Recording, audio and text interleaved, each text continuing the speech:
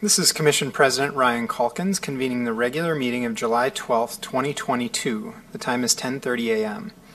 We're meeting in person today at the Port of Seattle Headquarters building here at Pier 69 in the Commission chambers and virtually via Microsoft Teams. Present with me today are Commissioners Cho, Fellman, Hasegawa, and Mohammed, who are currently gathered in the executive session room awaiting the opening of the public meeting.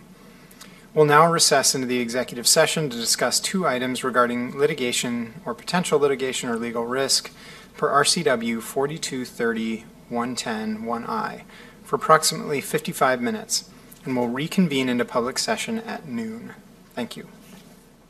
Thank you. We are in recess. All right, this is Commission President Ryan Calkins reconvening the regular meeting of July 12th, 2022. The time is 12:12 after a little bit of a technical difficulty getting started this afternoon. We're meeting in person today at the Port of Seattle Headquarters building and virtually through Microsoft Teams. Clerk Hart, can you please do a roll call of all commissioners in attendance? Thank you, Mr. Commission President, beginning with Commissioner Cho. Present. Thank you. Commissioner Fellman Present. is joining us via Teams. Thank you.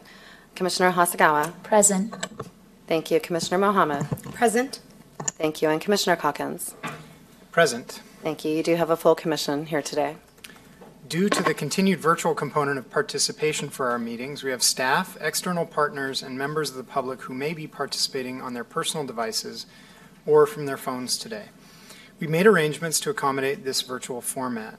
Later, we'll take public comment from people who are participating by Teams, as well as from those in person who have signed up to speak.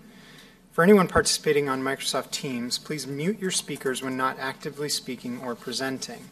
Please keep your cameras off unless you are a member of the Commission or Executive Director participating virtually, or you are a member of staff in a presentation and are actively addressing the Commission. Members of the public addressing the Commission may turn on their cameras when their name is called to speak. For anyone at the dais here today, please turn off the speakers on any computers and silence your devices. When you are recognized to speak, you will press the button for your microphone to be audible, and we'll press it again to silence it when not actively speaking. All of the items noted here will ensure a smoother meeting. We thank you for that. All votes today will be taken by the roll call method since there is a virtual component to the meeting, so it is clear for anyone participating virtually how votes are cast. Commissioners will say aye or nay when their name is called. To be equitable, I ask that all commissioners wait to be recognized before speaking. We are meeting on the ancestral lands and waters of the Coast Salish people, with whom we share a commitment to steward these natural resources for future generations. This meeting is being digitally recorded and may be viewed or heard at any time on the Port's website and may be rebroadcast by King County Television. Please stand or join us for the Pledge of Allegiance. I pledge allegiance to the flag of the United States of America and to the republic for which it stands, one nation, under God, indivisible, with liberty and justice for all. The first item of business today is approval of the agenda. Are there any motions to rearrange the orders of the day or any items to remove from the consent agenda for separate discussion? Yes. Go ahead, Commissioner.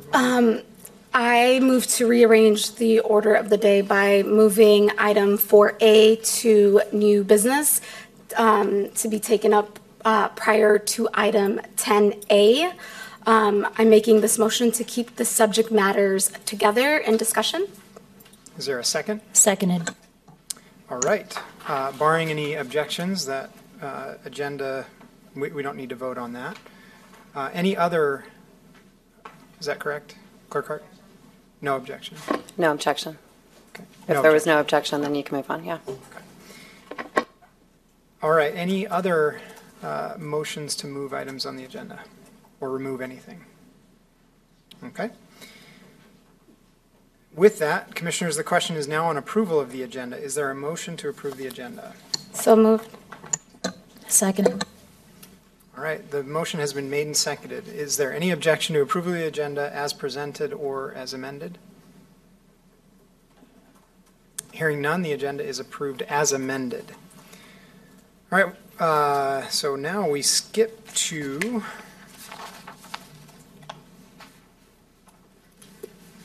where are we up to? the Executive Director's report. Is that correct, Michelle? Thank you. All right, over to you, Executive Director Metric. Thank you, President Calkins. Good afternoon, Commissioners. First off, I want to thank you all for your leadership in voicing the Port of Seattle's support for reproductive rights. I look forward to your consideration of a proclamation today supporting comprehensive reproductive health care. It's important to let the community know where we stand at a time when these rights are under attack in so many states. Later in your agenda, you will also consider an order that will further protect those rights, an action in alignment with a recent order by Governor Jay Inslee. The proposed order will prohibit Port Police from providing cooperation of assistance to any federal or out-of-state law enforcement agency or persons on matters related to abortion or other reproductive health care services that are lawful in Washington State. I support this order.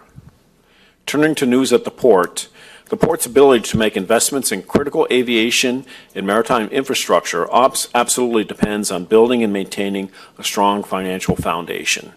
That is why I'm happy to report that the port has received very strong ratings from all major rating agencies for our upcoming revenue bond issue, including an upgrade from Standard & Poor's. This goes from strong to excellent. This means we'll get very favorable rates when we borrow funds for these investments. These ratings reflect extremely strong market position of Seattle-Tacoma International Airport, as well as the dual hub for Alaska and Delta Airlines. Our financial position also is strengthened by our diverse revenue sources, including the Northwest Seaport Alliance, our Alaska cruise business, and the port's tax levy. We were also praised for our prudent financial management, especially during the pandemic. We exercised careful cost-cutting along with effective use of federal grants to maintain a strong balance sheet. These reports note that there are risks going forward, but with our large capital program, such as a potential cost escalations, but the analysts expect the port to manage these risks carefully. Credit goes to our entire port team, including our financial and operational divisions, who steward our funds so carefully. Talking about SeaTac International Airport, last week we celebrated the 73rd anniversary of the opening day for Seattle-Tacoma International Airport. That day in 1949 was a significant step forward for the entire region towards building a strong domestic and international air hub. The region's wisdom was proven as the airport was and continues to be a powerful engine for economic development here and around the state. Our continuing responsibility is to the work started in 1949 to preserve and improve this vital regional infrastructure. To that point, I'm happy to report that the airport has been awarded a $10 million competitive grant from the federal bipartisan infrastructure legislation. That money is earmarked for our concourses B, C, and D restroom modernization project. Clearly a very important customer service responsibility.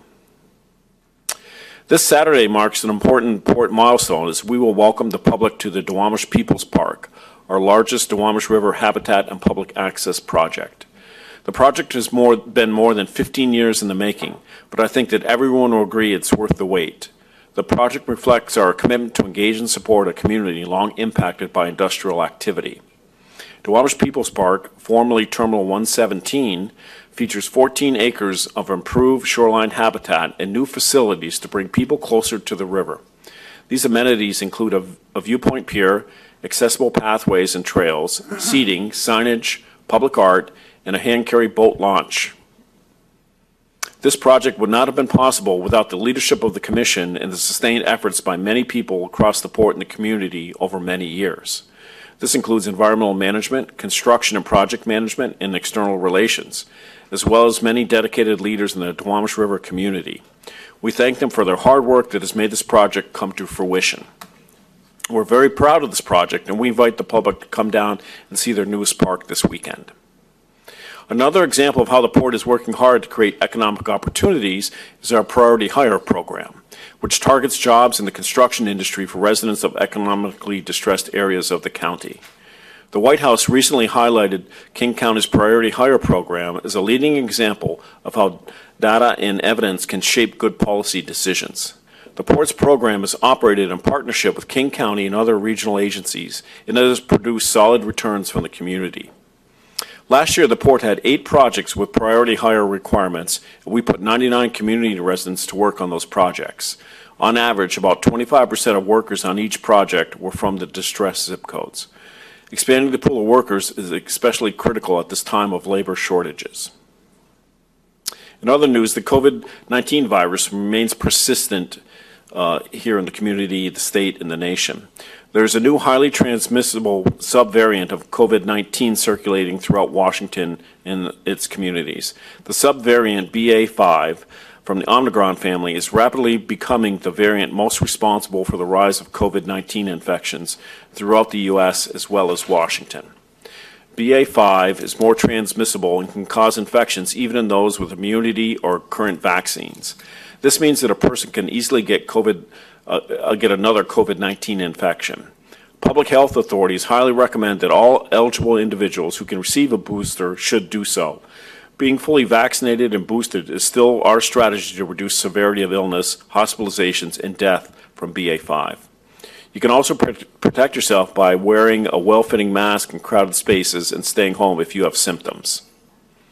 Turning to today's agenda, I'm very happy to bring forward for your authorization our planned Des Moines Creek West development. Our developer is Panattoni Development Company, one of the region's leading firms, and our partner in the earlier Des Moines Creek Business Park in the Northeast Redevelopment Area projects in Burien. These projects represent a continuation of our partnership with the City of Des Moines that dates back many years. Developing this property will generate $3.4 million in revenue for the Port, create new jobs, and help revitalize the Des Moines downtown. It also advances our workforce, equity, and sustainability goals by improving a community trail, protecting wetlands, and going beyond city requirements for tree replacement. You'll also be asked to support a unique small business assistance partnership with Seattle Metro Chamber of Commerce. This new Community Business Connector initiative provides extra outreach and assistance to our ethnic businesses at a time when small businesses are still struggling as we continue to recover from the pandemic. I've been watching this initiative develop and unfold over the last year, and I'm very excited that we're ready to launch this new initiative. Maritime Blue will also give you an annual update on its activities and initiatives. I'm pleased to see how this organization has grown and blossomed in the last few years. They've been able to advance our Maritime Innovation Accelerator program as well as other priority projects for the Port. To conclude, I also want to highlight today's presentation on our continued efforts to improve accessibility to Port programs and facilities. This briefing will focus on accessibility of the Port website and Commission meeting pages. This is an impressive and important program to connect the community with the Port. So, Commissioners, this concludes my report for today. Thank you, Executive Director Metrick. We are now at committee reports. Erica Chung, please proceed. Thank you. Good afternoon, President Calkins and Commissioners. There are no committee reports today. The next committee meetings are as follows. The Waterfront and Industrial Lands Committee and the Port-wide Arts Board are scheduled to meet tomorrow, Wednesday, July 13th. Equity and Workforce Development Committee is scheduled for Friday, July 15th. And the Aviation Committee and the Sustainability, Environment, and Climate Committee is scheduled to meet next Tuesday, July 19th. This concludes my update. Thank you. Commissioners, any questions about committee reports or lack thereof? All right. With that, we will now move to public comment. We will now accept general public comment from those who've signed up to speak on items related to the Port. Written materials provided to the clerk will be included in today's meeting record. The clerk has a list of those prepared to speak. We are taking comments from anyone who has signed up to speak virtually, as well as from anyone who has joined us in the chambers. As the clerk calls your name, if you are joining virtually, please unmute yourself, then please repeat your name for the record.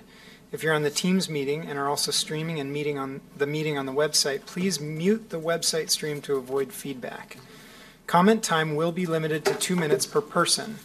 The timer will show on the screen for your viewing and will chime twice at the end of the 2-minute period, at which time I'll ask speakers to conclude their remarks so that we may hear from our next speaker.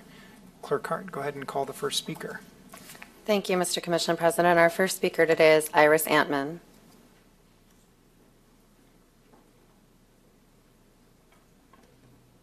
Iris, if you're on the telephone, it's *6 to unmute.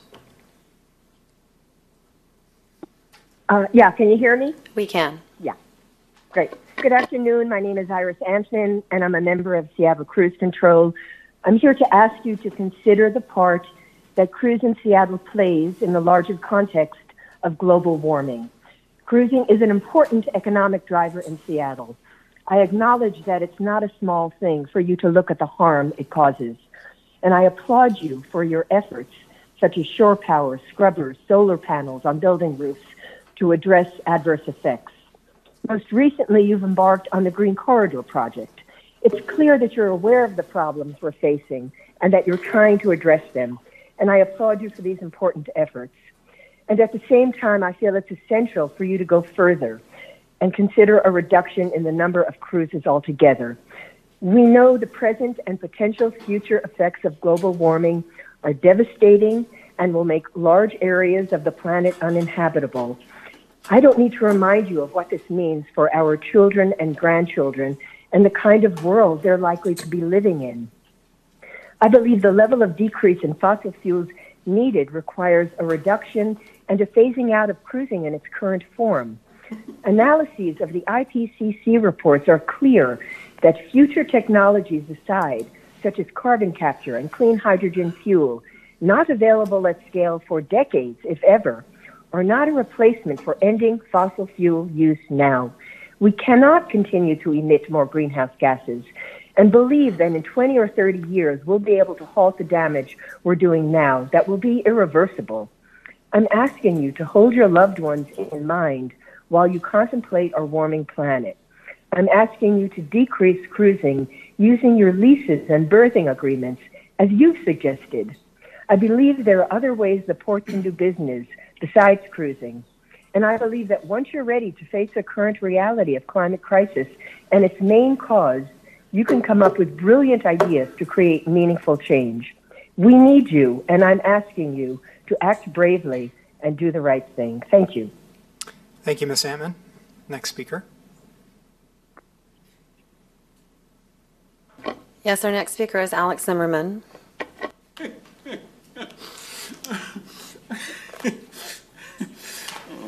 Thank you.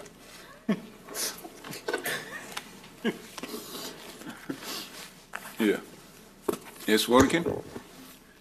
Yeah, they hired my dirty damn Nazi fascist mob bandita and psychopath. My name Alex Zimmerman. I want to speak about something what does make me absolutely happy. You know what I mean? It's about damn Nazi psychopath abortion propaganda. Yeah, I support women for abortion, and I support court decision too. But what has happened in Seattle, in state Washington, is very unique. This can come only from them Nazi freaking idiot, a psychopath. One governor, you know what I mean, decide no law, bam bara boom, a Führer. Another Führer, executive, decides to need $2 million for people, for women from outside. So this is okay with me, you know what I mean. Why is this propaganda go for who? It's go probably for 50% of women before 40 in Seattle who mentally sick. Yeah, for this is idiot elect idiot. And that's exactly what's happened. For this we have a collapse. Because idiot, when you're born like an idiot, you will be idiot forever. Nothing can be changed. And this is exactly what's happened. So I speak right now to everybody who not 100% cretina. You understand what I mean? Stand up, guys. We need to change something. We have smart people around. Intellectual, professional. Why we elect always piece of garbage? You know what is mean? What is absolutely don't know what is mean business. Look this, from left side, a professional who know about business, probably 100%. From right side, very low professional class commissioner who don't know nothing about this. Probably never make a penny with a hand for business. So this is exactly what has happened right now. I try to understand and speak right now to this professional, stand up. We need to clean this dirty chamber from additional idiot. Thank you very much. Thank you, Mr. Zimmerman. Next speaker. Yes, our next speaker is Yvette Magana.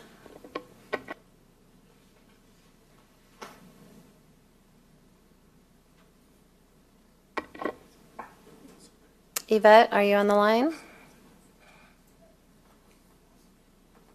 Okay, and we'll move to Tammy Canavan. Hello? Yes, who is speaking? Oh, this is Yvette. Oh, hi, Yvette. Thank you. Go ahead, please. Perfect. Hi, Commissioners. My name is Yvette Magana. I'm the Government Relations Manager for Planned Parenthood Alliance Advocates in Washington, and I'm here to testify in favor of the Port's proclamation in support of access to abortion. This resolution affirms our city's commitment to equal rights in abortion access and recognizes the immense benefits that equitable abortion access has for all people who can become pregnant. When the Supreme Court overturned Roe v. Wade and ended the federal constitutional right to abortion, it immediately upended patients' ability to access abortion care. 11 states currently have bans in effect, with many more poised to ban abortion in the near future. In Idaho, a trigger ban that could ban almost all abortions is currently making its way through the state Supreme Court.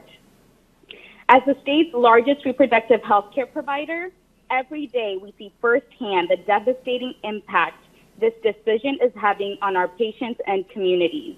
Here in Washington, we are already caring for patients from Texas and other states with abortion restrictions that force patients to travel out of state to access the care they need.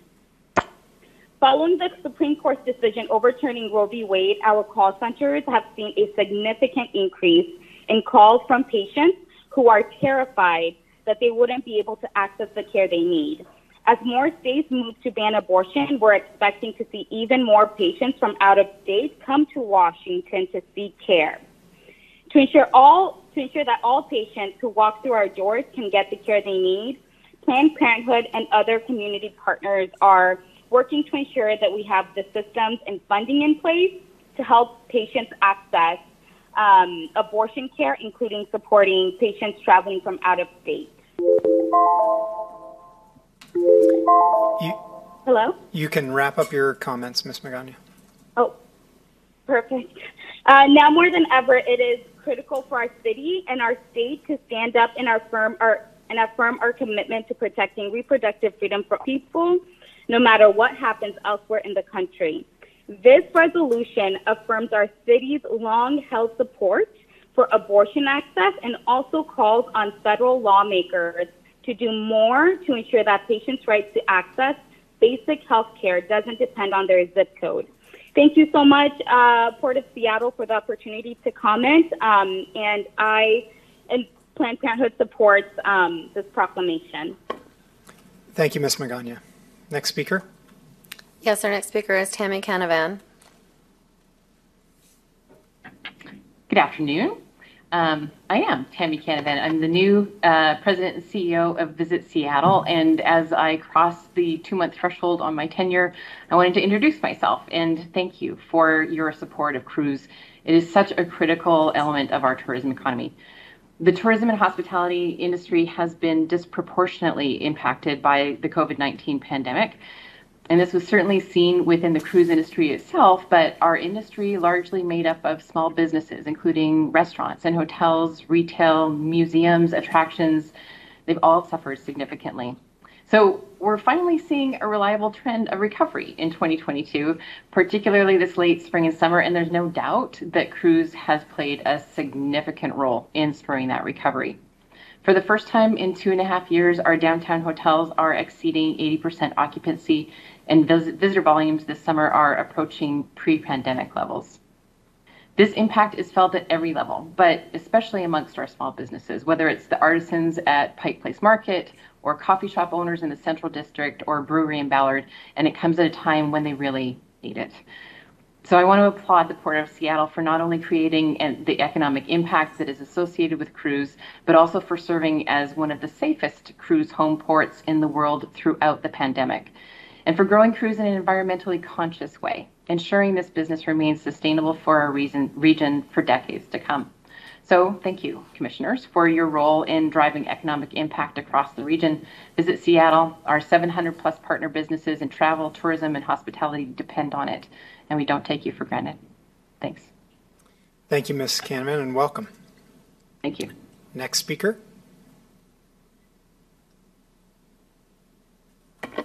Yes, our next speaker is Matt Ventosa.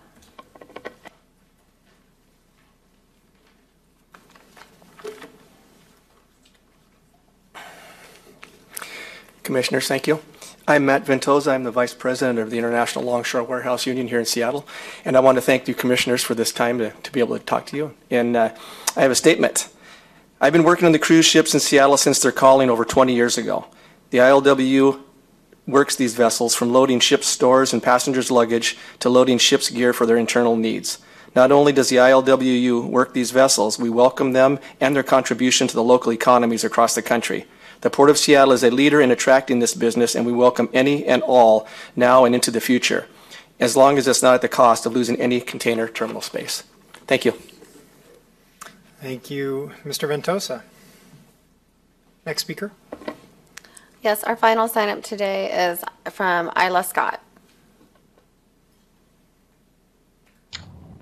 Okay. Hi, Commissioners. My name is Isla Scott, and I am a University of Washington student studying the environment. I'm currently working with the Defenders of North SeaTac Park, and I'm here today to speak to you about concerns we have for North SeaTac Park. This park was created to compensate area residents for airport impacts, but within the Port of Seattle Sustainable Airport Master Plan and the Port's Real Estate Strategic Plan, the Port is now proposing to commercially develop on 31.5 acres inside North SeaTac Park and over an estimated 70 acres in neighborhoods all around it in order to expand SeaTac International Airport operations. But conversely, the public health of Seattle and King County has actually recommended an increase in green spaces and tree coverage near the airport to reduce human exposure to deadly airport pollutants. And as a person pursuing environmental science as a career, I cannot urge you enough to honor this recommendation and defend North SeaTac Park. I have done extensive research at my time at the University of Washington into the effect of airports and aircrafts and on the communities that surround them. The closer a person is to an airport, the higher chances of decreased lung and cardiac function, the higher chances of chronic respiratory and heart disease, lung cancer, bronchitis, asthmatic attacks, depression, anxiety, respiratory infections in children. The list, it goes on.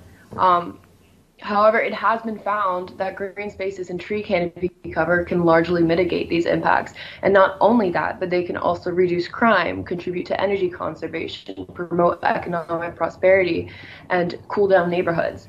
And I have not even begun to touch on the environmental benefits and just how important trees are to mitigating climate change. So this is a major environmental health issue, and as shown by the U.S. Census Bureau, it's also a major environmental justice issue.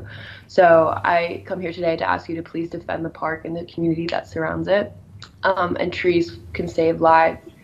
Before this meeting, I emailed you all of my sources for some of the information I just said, and also the Defenders of North SeaTac Park consensus to sign and defend the park. So please read through them, and thank you for allowing me to speak today and for listening. Have a good day. Thank you, Ms. Scott. That concludes our sign-ups today. Is there anyone else present or on the Teams call who didn't sign up but who wishes to address the Commission?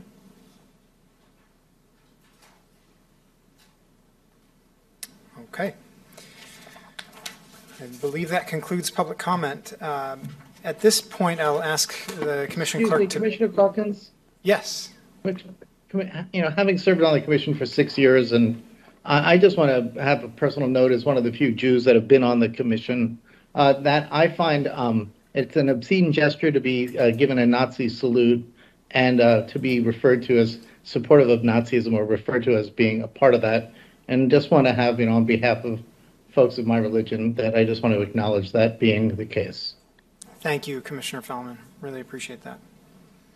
Okay, at this time, Mr. Commission President, before you continue, can you call from anyone from the room who might want to speak? Is there anyone in the room who would like to give public comment who has not had the chance? Okay. At this time, I'll ask the clerk to please give a synopsis of the written comments that we've received. Thank you, Mr. Commission President. Members of the Commission, we've received 2 written comments for today's meeting.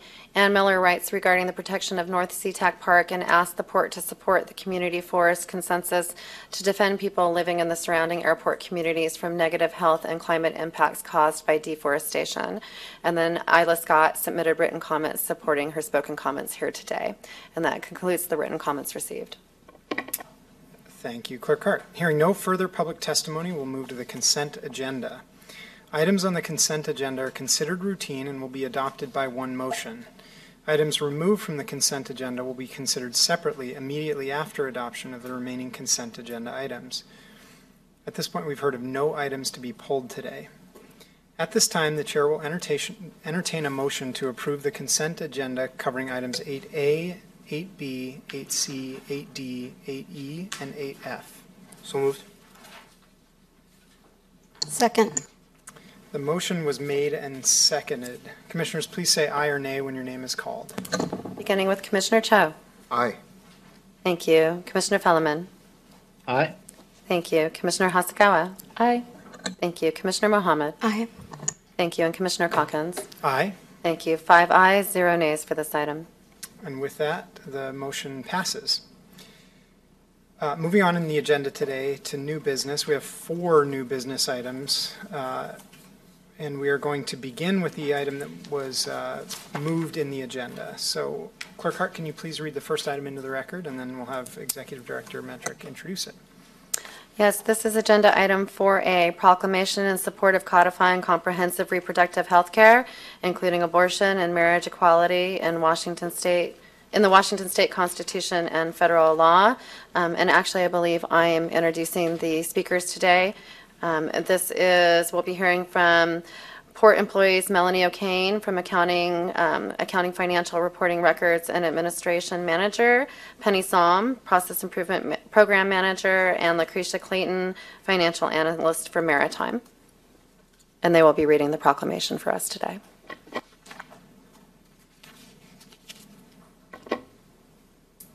Melanie, I believe you'll begin. Whereas in 1970, Washington state voters approved Referendum 20, which legalized abortion in Washington state.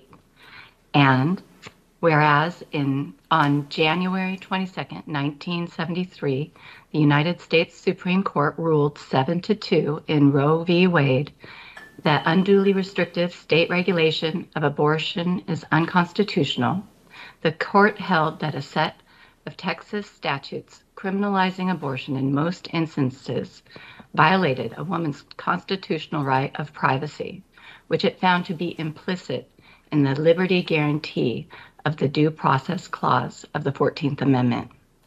Nor shall any state deprive any person of life, liberty, or property without due process of law.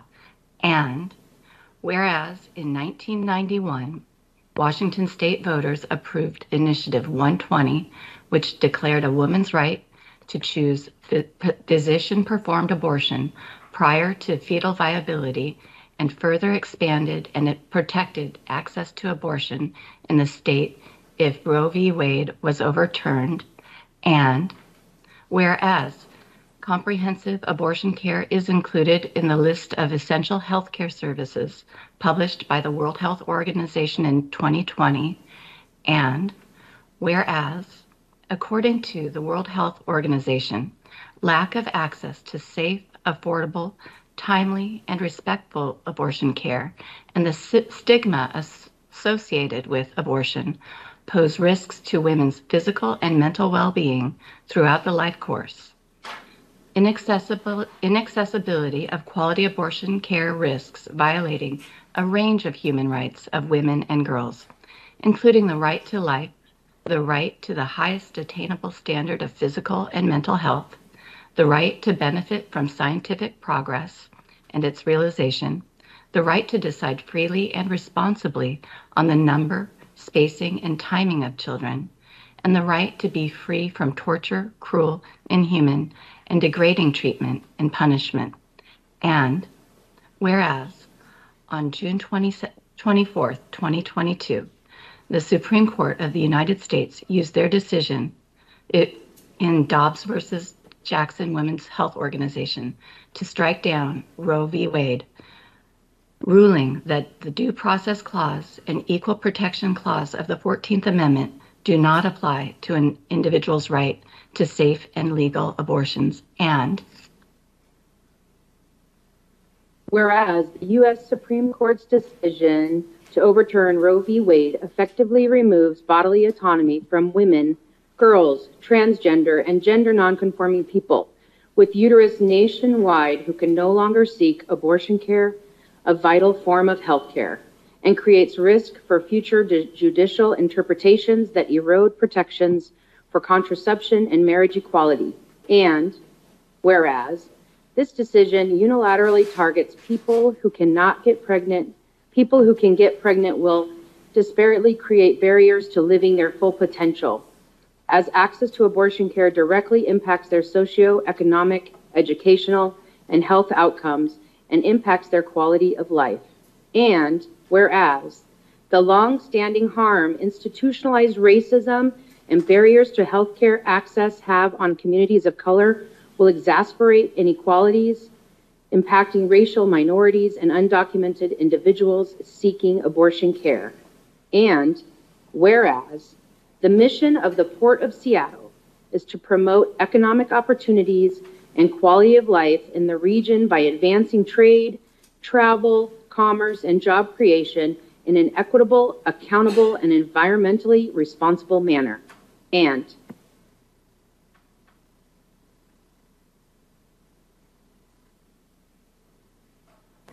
you're muted, Lucretia.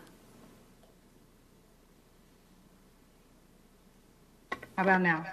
We can hear you. Very good. Whereas Washington State Governor Jay Inslee officially stated his support for an amendment to protect an individual's right to safety and legal abortion in Washington State Constitution. Now, therefore, the Port of Seattle Commission hereby adopts this proclamation to express this official position in support of an amendment to the Washington State Constitution and passage of a federal law to both codify an individual's right to comprehensive, safe, and accessible reproductive health care, including abortion, as well as marriage equality.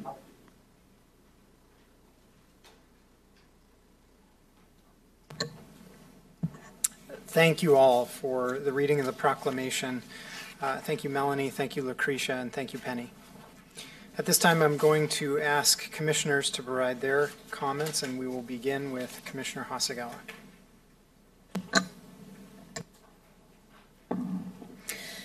Thank you, Melanie, Lucretia, and Penny for that powerful reading. Throughout American history, women have been relegated to family roles without access to economic and political capital. Every advancement made in law and society since this country's conception has fallen woefully short of parity. On June 24th, the Supreme Court ruled that the Constitution does not confer a right to abortion.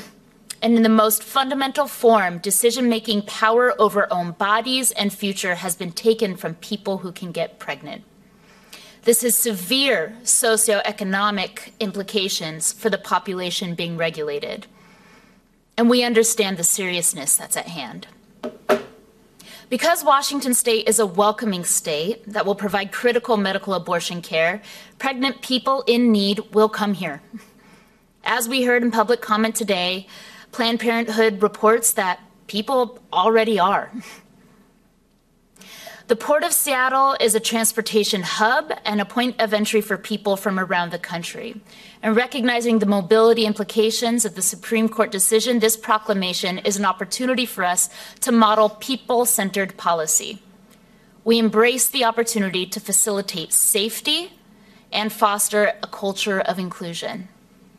I'd like to thank the executive leadership team for your commitment to reproductive health care, including abortions, and for embracing this proclamation. I'd like to thank the City of Kenmore Deputy Mayor Melanie O'Kane, who's also a Port of Seattle employee, for your thought leadership on this proclamation. And I'd also like to acknowledge the Office of Equity and Commission staff for your significant contributions. And to my fellow commissioners, thank you for your vocal support. The Port of Seattle will not stand by in complacent observation of oppression, and I'm proud to introduce this proclamation today on behalf of the institution. Commissioner Mohammed. Thank you. Well, I just want to begin by expressing my gratitude to Commissioner Hasegawa and all of the staff members that brought this proclamation forward today. I also want to thank Planned Parenthood's leadership for your comments today. Again, the decision to overturn Roe v. Wade creates a public health crisis. I think that is very much undeniable. Half of, all these states are anticipated to ban abortions. We are anticipating an increase in travel through airports nationwide and even out of the country to undergo procedures and access reproductive health care. Again, this decision will not stop abortions. It will only put American families' lives in danger. The Seattle Times just put out an article, I think sometime this week, and reported that the CDC reports that in 2019, 5% of all abortions in Washington state are from out of the state, state residents. And similar to what Commissioner Hasegawa just stated, we're expecting those numbers to go up. Washington state is expected to see a 385% increase in travelers seeking reproductive health care due to the overturning of Roe v. Wade. There is also, this is also an equity issue. There's an equity component to this ruling. I had a conversation with my mother this past week, and she's a person of very strong faith. And one of the things that she said to me was, how about our government prioritize protecting living children? She said, how about they prioritize protecting children in classrooms? How about they prioritize the well-being for children and youth in foster care systems?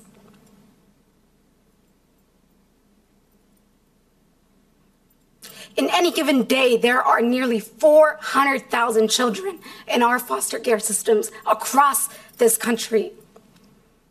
In 2019, over 600,000 children spent time in a U.S. foster care system.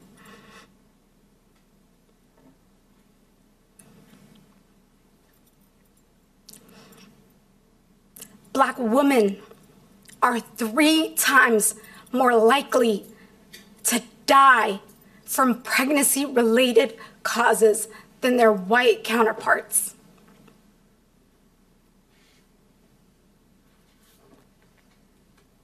Let's sit with that.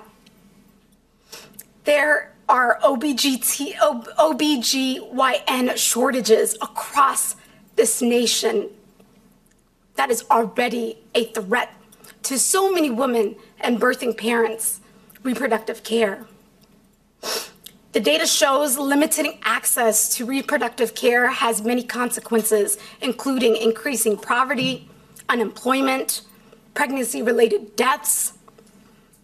This is about health care. It's about equity.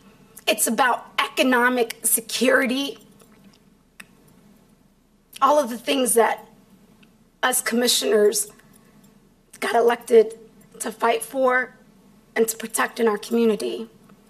I believe everyone deserves access to health care, especially in one of the wealthiest countries in the world. Here at home, I believe that the 15,000 plus people who work on our port facilities deserve access to basic health care and wellness. As an elected official, as a woman, as a human being, I support reproductive care, clinic access, health care reform implementations, abortion rights, and access to emergency contraceptives. I'm committed to standing up for all of our port employees and Washingtonians. It's simply just the right thing to do. Again, I thank Commissioner Hasegawa's leadership and to all of the port staff members who brought this proclamation forward today. Thank you. Commissioner Cho. Yeah, I'll make my comments brief, but first and foremost, I just want to express how grateful and honored I am to share this dais with Commissioner Hasegawa and Commissioner Mohammed, two very strong women who have really led on so many issues that they, since they've joined us. But in particular, I think your leadership in this space is deeply appreciated and much needed at this time. And I'm personally very honored and proud to support this proclamation that you've brought forward. And in particular, I want to thank you, Commissioner Hasegawa, for being front and center on this issue, but also opening yourself up and being vulnerable with your personal story to the public. Despite how we may talk about this issue in generalities, this is never an easy thing to do. And I can never know as a man what it's like, but this is never, these decisions are never easy. And I really appreciate you being vulnerable. The only other thing I wanted to say is that, without getting too political on the issue or issues, is that with how the Supreme Court is trending, my expectation is for this to be the first of many battles. Today it's about abortion, but tomorrow it could be about marriage equality or, who knows how far this court will go. But one thing I wanted to make clear to the public and to the people at the Port of Seattle is that this commission stands ready to fight each of those battles. That as a commission, we are all united and unified in our voice in advocating for each individual person's rights. And so, again, very honored to be supporting this proclamation, to be standing in solidarity and allyship with both of you and all the women who are currently fighting for their rights. Thank you. Commissioner Fellman. Thank you, and thank you, Commissioner Hasegawa, for bringing this forward. As I did make my statements clear at the last commission meeting, I stand with you all, and it is an honor to work with this commission, and what you bring to this discussion is invaluable. I will not belabor this further, but this is truly something that we have to band together, not just as a commission, but as a society, and I'm committed to doing that, and whatever the port can do to contribute to that end, I stand with you. Thank you. Thank you, Commissioner Fellman. I will conclude this commissioner comment section with just a few thoughts of my own. The first is a reminder that even in a democratic society, human rights are not subject to the will of the majority. They are inalienable. They aren't subject to the majority of a Supreme Court, of a Congress, or even to the majority of people. And while in this particular instance we may have the majority of people with us, it in fact does not matter. Human rights are inalienable. No court should be able to circumscribe them. And in this particular case, no one should be forced to give birth. No one. It's unfortunate we're in a state now, in a moment now where each state has been given the authority by the Supreme Court to determine its own laws going forward. What that means for Washington State and for our jurisdiction within that is that we have an opportunity to model what it truly means to honor life. And that's what we're doing here today. We're saying that in spite of what the Supreme Court may have ruled, we will be that welcoming place. We will ensure that we do not participate in the contravention of human rights. One of the hardest decisions a person might ever make is this very decision. And only that person, with the support of their healthcare provider, is in a position to be able to make that decision.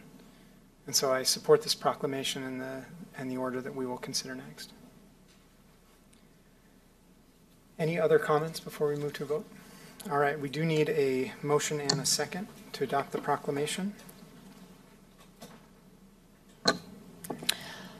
Mr. President, I move that we adopt the proclamation as presented. Second. Clerk Hart, can you please call the roll for the vote? Thank you for the vote, beginning with Commissioner Cho. Aye. Thank you. Commissioner Fellman. Aye. Thank you. Commissioner Hasakawa. Aye. Thank you. Commissioner Mohammed. Aye. Thank you. And Commissioner Calkins. Aye. Thank you. There are 5 ayes and 0 nays for this item. With that, the motion passes. All right, at this time, we will consider item 10A on our agenda. Clerk Hart, can you read it into the record, please? Thank you. Yes, this is agenda item 10A, order number 2022-08, an order aligning Port of Seattle policing policy with Washington State Governor Jay Inslee's Directive 22-12, prohibiting cooperation or assistance with out-of-state abortion and other reproductive health care investigations, prosecutions, or legal actions. Commissioners, as you have so clearly stated in your proclamation, the Port stands behind everyone's right to comprehensive, safe, and accessible reproductive health care. This order makes it clear that the Port will provide no assistance to federal or state law enforcement or other agencies in matters related to abortion or other reproductive health care services that are lawful in our state. This parallels the recent order by Governor Jay Inslee. This order does not apply to the granting of assistance or information that is necessary to comply with Washington state or federal law. I support this action.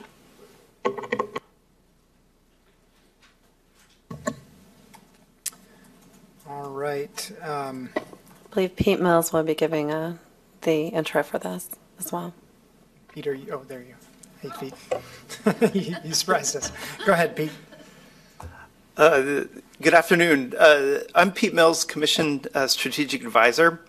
Mr. Executive, Mr. President, and Commission, here's a brief overview of what the order, the specifics.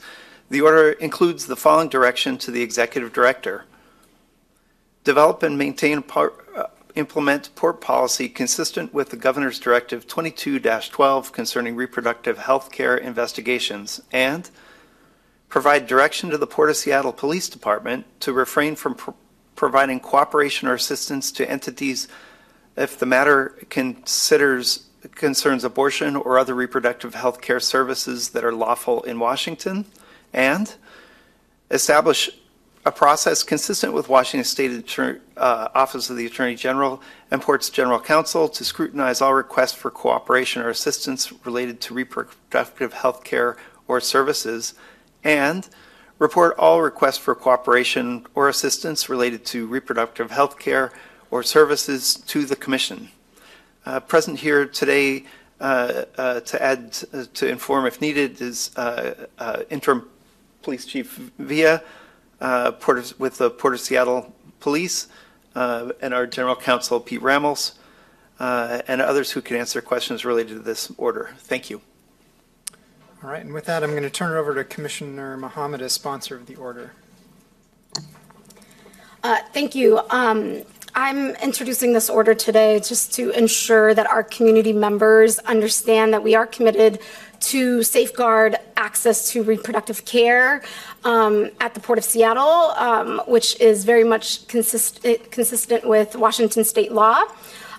This order clearly outlines that the Port of Seattle Police won't cooperate with other states' abortion investigations.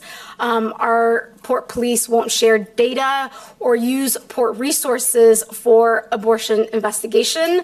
The Port will carefully scrutinize all requests for cooperation related to reproductive health care or services from any party in any state where abortion is banned or otherwise restricted.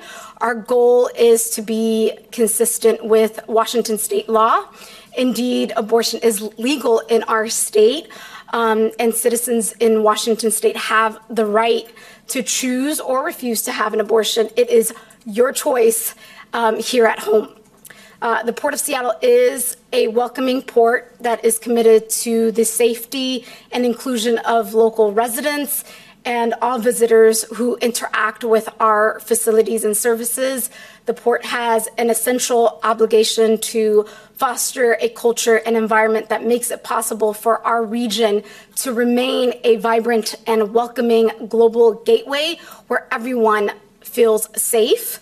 And as a commissioner, I am committed to standing up for women's rights, birthing parents' rights, and our Constitution. And I'm looking forward to my colleagues supporting this order today. Thank you. Thank you, Commissioner Mohammed. Any other commissioners interested in speaking to this motion? Commissioner Hasegawa? Thank you, Mr. President. I'm speaking in support of this motion, and fundamentally, we must not criminalize women for seeking reproductive health care services. This is an important and meaningful, tangible step that the Port of Seattle can take. A first step, as we talked about in our last Port of Seattle Commission meeting, to be able to address barriers to justice. This is also in alignment with our port mission, as Commissioner Mohammed aptly pointed out, to create access to opportunities and promote the quality of life. I commend the Port of Seattle for using the tools available to it in its toolbox to be able to advance justice. And I'd also like to specifically call out the Port of Seattle Police and our Chief Via for expressing their support of this action as well. The Port of Seattle, by order of this motion, will not comply with any interstate or federal agency in criminalizing women for seeking the reproductive health care services that they need. So I look forward to voting in support of this. Thank you. Commissioner Cho? Yeah, I think this is a perfect follow-up to the proclamation that we passed. And if the proclamation is a statement of our values, this motion is putting those values to action. So thank you both for putting this forward. Thank you, Commissioner Hamdi, and I'm excited to be supporting this as well. Commissioner Fellman? Thank you, Commissioner Mohammed. And as I said, happy to support anything that furthers our policy position, and putting words to action is a great way to start. So thank you so much. All right, hearing no further discussion for this item, is there a motion and a second? So moved.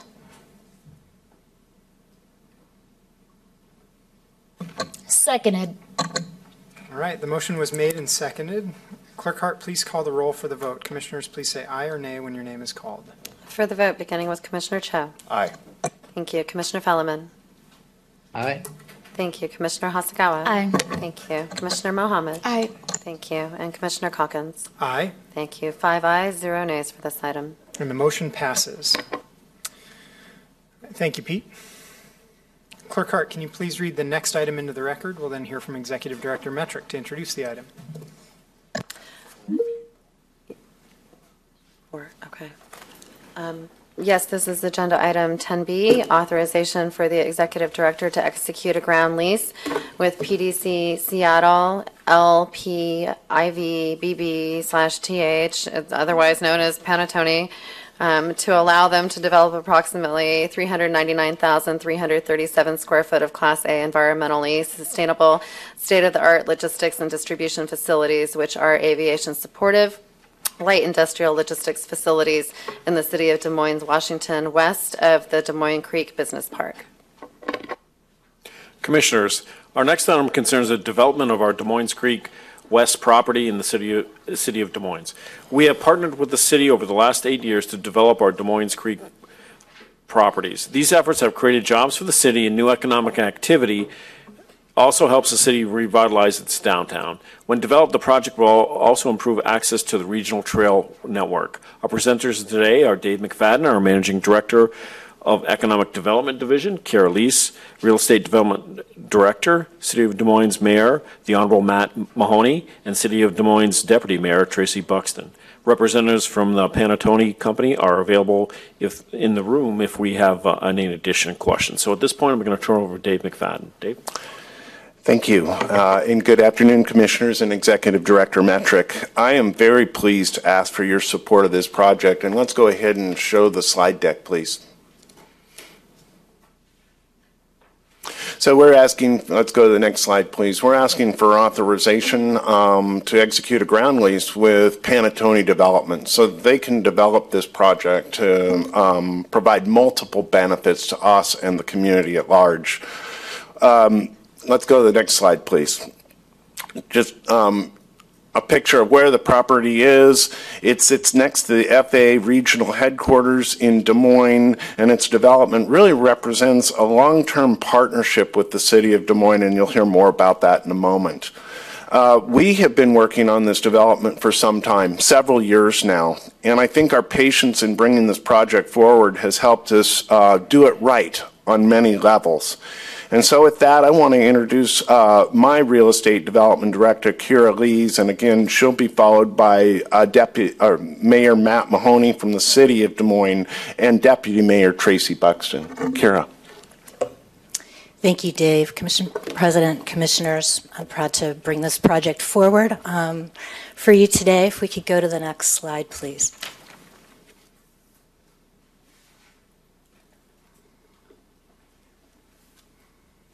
Thank you.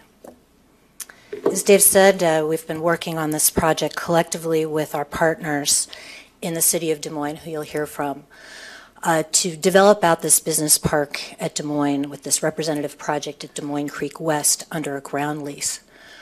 We issued an RFP to bring competitors to this project. Panattoni was in a field of 7 with an outstanding proposal, which I'm going to present to you today. The project supports regional aviation, logistics, and manufacturing industries, will create up to 550 net new jobs with a combined annual earnings of about $16 million. Abbott Construction has committed to developing with their labor component a project labor agreement, we believe one of the first under a public partnership ground lease. In the state of Washington, the company is committed to MBWE utilization goals. It will generate nearly $4 million in port revenue, combining tax revenues and revenues from this lease. We'll get into the details of that in a moment. And will target a potential LEED or similar sustainability standards in its construction. As Dave alluded to, and we'll hear in more detail later, this development project actually preserves adjacent wetlands and a significant green buffer. We'll get into the details of that with our partners, and is committed to relocating and improving a popular walking trail that currently transverses the property. Thank you. If we can go to the next slide, please. Our development partner is Panattoni Seattle, whose representatives are with us today, Bart Brunstad, partner, and Len Syke, our project director for this project. They are one of the largest and most well thought of and successful commercial industrial developers in the region, and has worked with us on previous projects, both in this business park and beyond in the Burien area as well, on very successful projects that are currently working for the Port of Seattle. And as Dave said, those representatives are in the audience too if you have subsequent questions for them. Next slide. Going to give you a brief overview of the history of this property and our engagement with it, and I will defer on a lot of the ecological details to our partners in Des Moines who are stewarding that process. But this parcel was originally purchased with airport FAA funds. We actually bought it as a potential borrow area for Third One-Way, which was never utilized. So this site has been largely vacant and not used, remained undeveloped since that time. As we developed our real estate strategic plan in 2016, we identified an adjacent parcel, a 14.3 acre parcel, directly adjacent that was at that time poised for surplus or had been surplused by WashDOT as a potential thoroughfare that was never utilized for their 509 right-of-way project. So we negotiated an agreement and actually purchased this property last July to enhance the footprint and make for a better project overall. The property, this depiction here in the photograph, represents a 1936 overview of it. And it includes both the WashDOT parcel and the one that we had owned previously. As you see, a significant green buffer, much of which will be retained. The actual footprint is covered in a majority of red alder and other hardwoods indicating that it had been previously disturbed. In other words, there's no old growth forest here or anything like that. Very limited development over the time that it was platted. The ground cover is predominantly invasive species. Wetlands and buffers impact a great deal of the site, making it non-developable and actually supporting the ecology of the subsequent development. Again, we'll get into details on that later. So this is what we're working with. Let's go to the next slide. So we have a number of benefits that we've identified in our planning with the city and the developers. The improved trail access. And I am going to be following on the sustainable building design with the sustainability team here at the port, but we're targeting potential lead or better depending on the particulars of the project as Pantone develops them. And this ongoing effort to preserve the key wetlands is part of Des Moines' purview as well. So a substantial buffer zone will remain, even though that is quite a substantial building. Next. So now I think I'm going to turn it over to my colleagues from the City of Des Moines, Mayor Mahoney and Tracy Buxton, Deputy Mayor, to talk more about their plans for this and how we're going to be working together. Thank you. First of all, I'd like to thank you for allowing us, both Deputy Mayor Buxton and myself, to speak to you today. We've come in support of this project. A couple of the things that benefit the city is we're always challenged with the Gross Management Act, and adding jobs is one of the big ones there. This project nearly adds another 6,000 jobs, and that's not even including the construction piece. Great opportunities for apprenticeship and et cetera that come along with that. And nearly an annual amount of about $16 million in living wages. So that's a big plus for us. We did a lot of work in partnership with you and Pantone on the 216th and the 24th Street to have the ability for transportation to be able to ship goods to the airport and have that multimodal freight type of transportation, and that's been a tremendous investment, so we're ready for it. The other one that it provides is safety, particularly with the trail. It's no secret that this area has been problematic. We've had a lot of homeless issues, encampments, waste dumps, and so forth, and it's required a lot of response from our police and also, I believe, the Port of Seattle police as well. And many of our residents have often commented about the trash, the dirtiness, et cetera, and the feeling of being unsafe. And what this does is it'll provide a clear, safe, and vastly improved trail that connects Des Moines Creek Trail to our Barnes Creek Trail. So it's a vital component in that. I would also say that this very well could have been a highway, 509. Unfortunately, it's going to go another route through the very northeast corner of Des Moines and into SeaTac. But this is a great solution for this. This is a far better use. As was mentioned, it was farmland and it was 509. And this is a great opportunity for us economically to move forward with that particular piece of land. And there's an environmental component, which I'm going to turn over to Deputy Mayor Buxton. Thank you, Mayor, and thank you, Commissioners, for having us today. So I wanted to specifically address, I think one of the big concerns is the urban canopy situation in the trees, and if there were objections to the development taking out the trees. Next slide, Aubrey. Okay. So the city of Des Moines actually maintaining or working to maintain a sustainable urban canopy, we've partnered with a few other cities in a Green Cities partnership with Forterra, which actually was a program that was paid for and offered through the port to these cities. And as a result of that, we have a manual that was created for us that created an inventory of our urban canopy and then suggestions and a plan moving forward to create a sustainable urban canopy.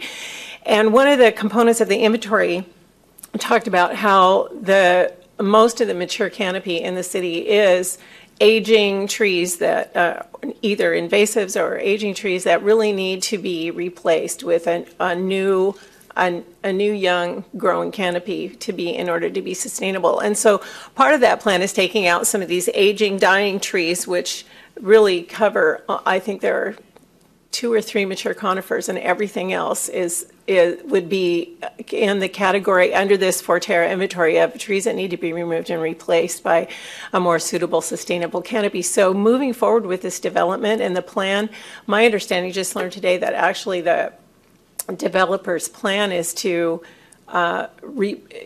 include more replacement trees even than our Forterra plan would recommend.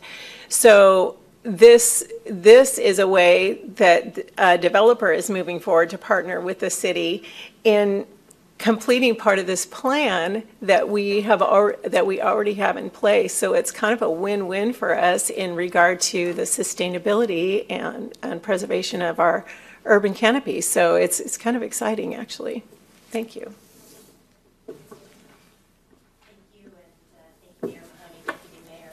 Oh, thank you for your comments. Thank you so much. So the development review will be entirely conducted by the City of Des Moines and its permit and planners. We are following those developments. We'll follow whatever regulatory environment that they've placed. I think that the Panattoni team has already met with the city planning team and have been getting prepared for their applications. So they will be fitting into the existing master plan, our existing development agreements, the Forterra plan with the 3-to-1 replacement parameters, and working towards a completed project. So go to the next slide. So usually this is the lead item. I want to talk about the financial results of what is intended here under this ground lease. Currently, we're noting 19.8 is the developable site area. As you recall from my presentation, there's a considerable buffer.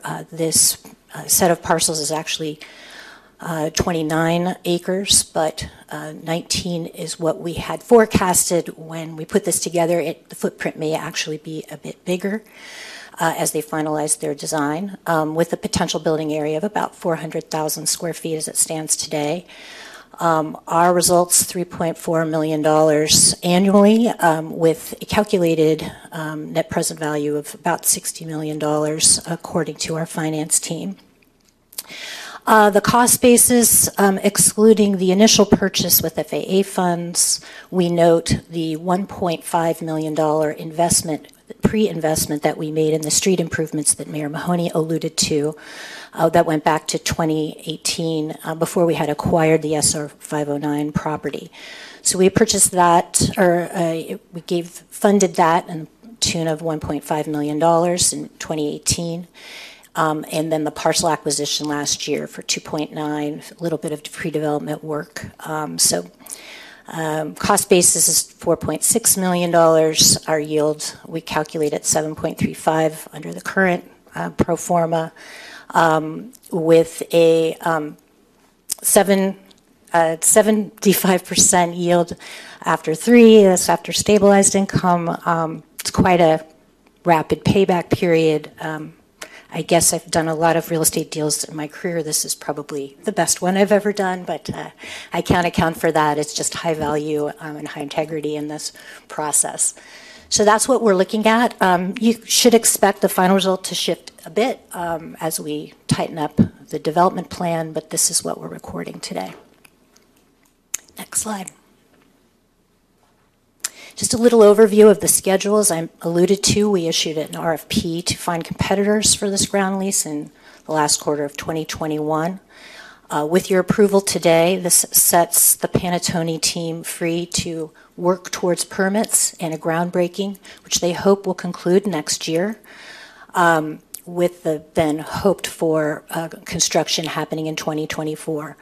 The part of this schedule that is likely to shift is that permitting area. So if you see attenuation of this timeline, that's where you're going to find it. We've kept very much on pace with our initial schedule that we previewed for the RFP release.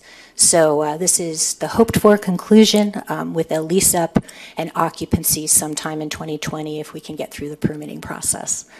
So I think we got one more slide.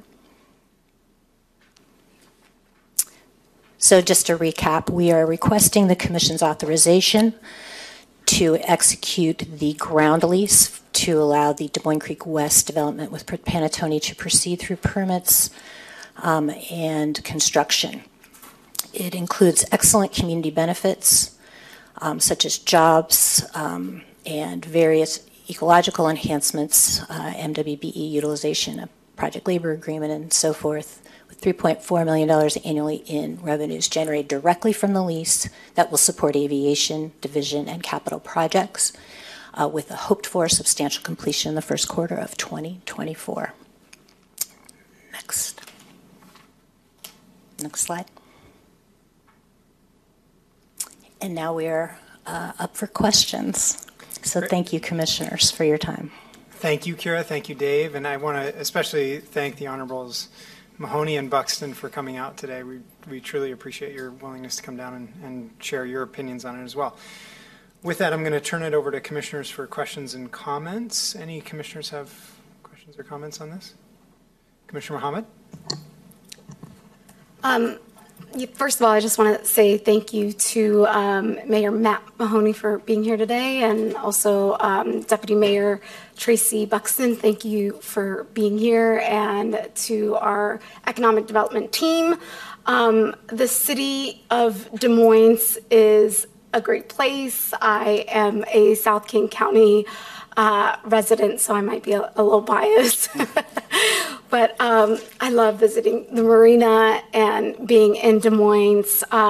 Before the Port of Seattle, Des Moines is also a very important place because it is very much part of the airport community.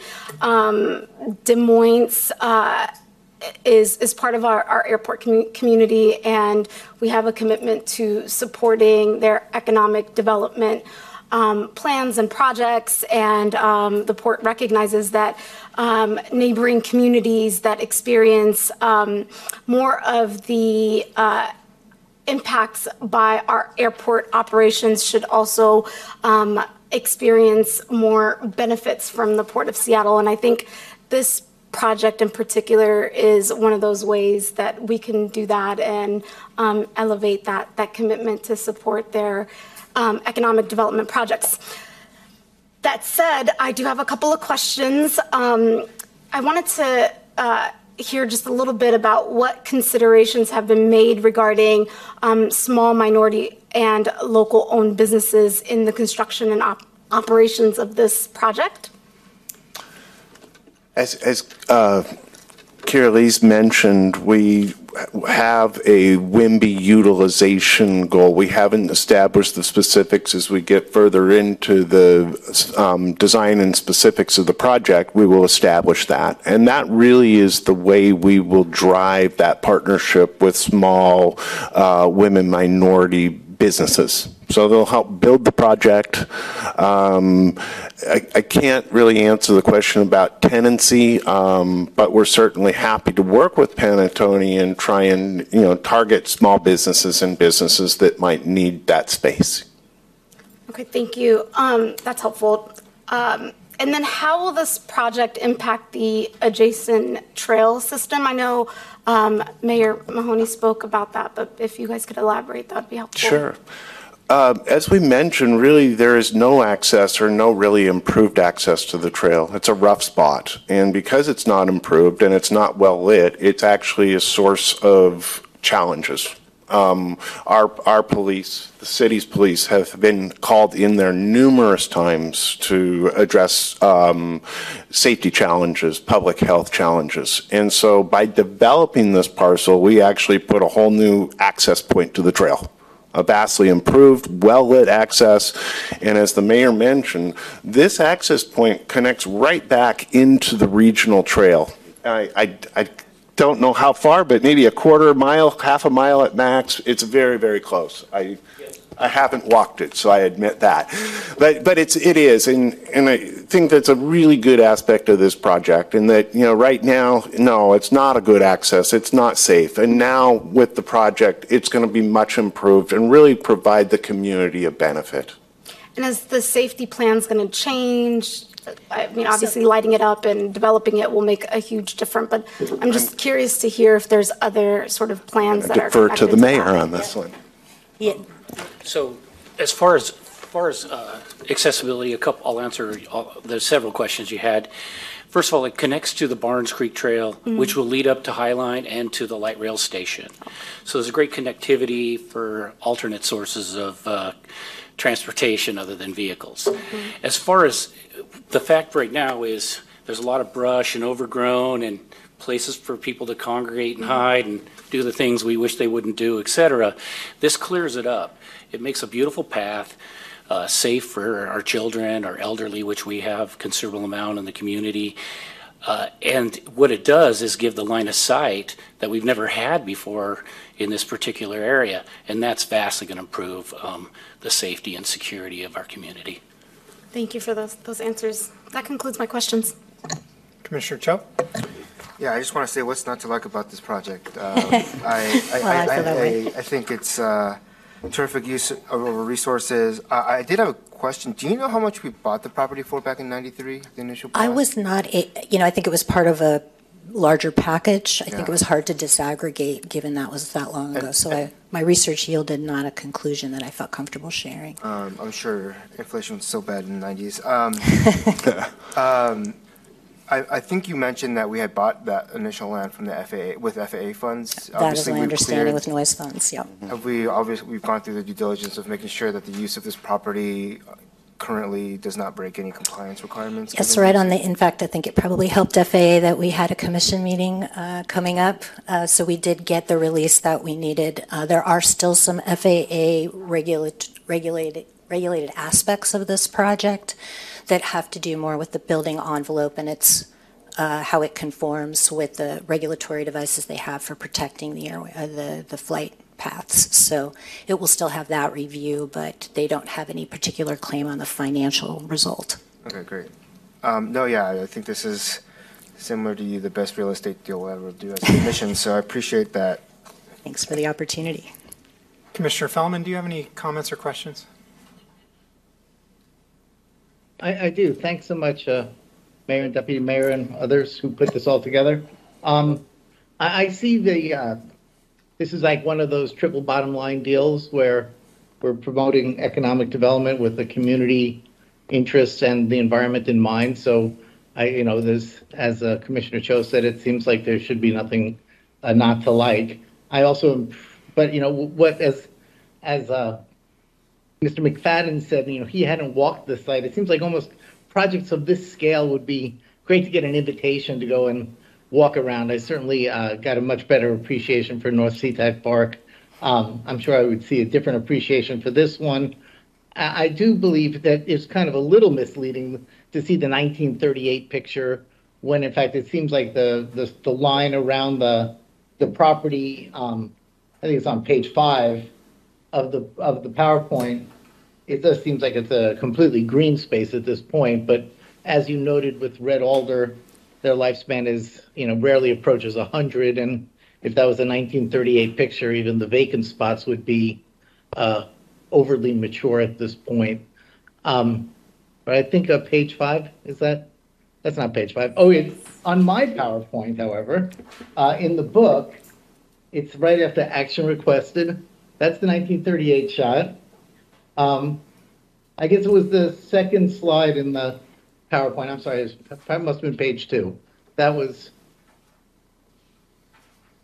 there. That was it.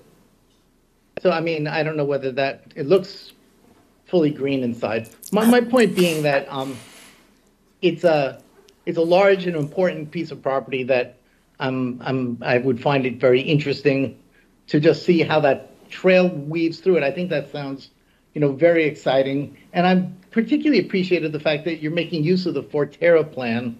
I'm not one to second guess foresters by profession. So knowing that that's all part of that planning also very much makes me happy. If I was to just try to find something to be critical of, because that's part of my job, right? It's interesting. I know Forterra is not Forterra, but Panattoni is like one of the premier developers. And I'm just wondering, do we have some sense of and just adjacent to the site, of course, that they seem to have won a lot of our contracts, right? I've been reading the background. That is there any, do we have any sense of compulsion to intentionally share the wealth, as it were? Or they were just the most competitive bid and therefore we have no choice but to do that? Thank you, sir. I'm happy to take that. So we issued an RFP at the end of the year. Last year, we had 7 solid proposals in many factors in our scoring, which was peer scored. So we had people from around the port and ourselves involved in that evaluation of various elements of the RFP responses. They were clear, head and shoulders above their competition. Always happy to share our scoring and our process with you. I'd only add to that, Kira's right. There are a number of different criteria that we weighed as a team. And in previous ground leases, we have not always selected the highest revenue recipient because we are looking at the full scorecard in terms of benefits to the port. And so I just wanted to add that. And like I said, I had no reason to believe they were not worthy. And the fact that you say head and shoulders, all the better. Look forward to seeing the result, and congratulations on a long-term effort well done. Thank you. Okay, my comments are, I'm just kind of going to pile on to the compliments. You know, our mission here is economic development, and here we have this project that is not only a real economic win for the Port of Seattle in terms of generating additional revenues and, you know, as we've all appreciated, very quickly paying for itself and then on into the future helping support other business operations at the Port of Seattle. But it's creating jobs in the city of Des Moines. It's creating a tax base for the city. That I had the opportunity 3 years ago to go down with the city manager and tour, beginning at City Hall, going up and seeing the FAA facility and then all the way down to the waterfront. They put together an excellent plan for their city, and it's going to take these kinds of developments to support that from a tax base. And so, and I think, you know, part of it is that they've been very thoughtful about planning, saying there's a section that's going to be a commercial industrial, there's going to be a section that's going to be waterfront, that's really for the enjoyment of the citizens of Des Moines. So this is pretty exciting to see this coming to fruition. And in addition to that, the community benefits that have been outlined as well, from sustainability initiatives to connectedness. It's an excellent project. So thank you all for putting this together. Thank you. With that, I'm going to ask commissioners if there is a motion and second to approve this. Second. All right. Any further comments or questions from commissioners? All right. Clerk Hart, please call the roll for the vote. Commissioners, please say aye or nay when your name is called. For the vote, beginning with Commissioner Cho. Aye. Thank you. Commissioner Fellman. Aye. Thank you. Commissioner Hasakawa. Aye. Thank you. Commissioner Mohammed. Aye. Thank you. And Commissioner Calkins. Aye. Thank you. 5 ayes, 0 nays for this item. And with that, the motion passes. Thank you again, Mayor and Deputy Mayor. Thank you. All right. At this time, Clerk Hart, can you please read the next item into the record? We'll then hear from Executive Director Metrick to introduce it. Yes, this is agenda item 10C, authorization for the executive director to execute a joint partnership agreement with the Seattle Metropolitan Chamber, a nonprofit agency, to develop and pilot a community business connector initiative for 2 years at a cost not to exceed $650,000. Commission determination that a competitive process is not appropriate or cost effective, and exemption of the contract from a competitive process consistent with RCW 53-19-020. Commissioners, small businesses, especially women and minority-owned firms, have been hit hard by the pandemic. This new Community Business Connector initiative provides outreach and technical assistance to small businesses at a time when they may still be struggling. Our economic development team has been working with the Seattle Metro Chamber of Commerce for over a year on this initiative, and I'm pleased to support this and at this point I'll turn it over to Dave McFadden, Managing Director of Economic Development at the Port, who will introduce our presenters. Dave. Executive Director Metrick. I am delighted to introduce this item. Let's go ahead and get the deck up. I honestly think in my time of port, this is some of the best work our division has done, bar none. So we're asking for your support to authorize a new initiative we're calling the Community Business Connectors. Let's go to the next slide. Essentially, we're asking you to execute a partnership agreement with the Seattle Metro Chamber for 2 years and a total not to exceed $650,000, and also to waive our normal competitive process determining it's not appropriate or cost effective for this initiative. What this will do is really jumpstart a broad and important outreach program to small businesses, and I'll explain more here on the next few slides.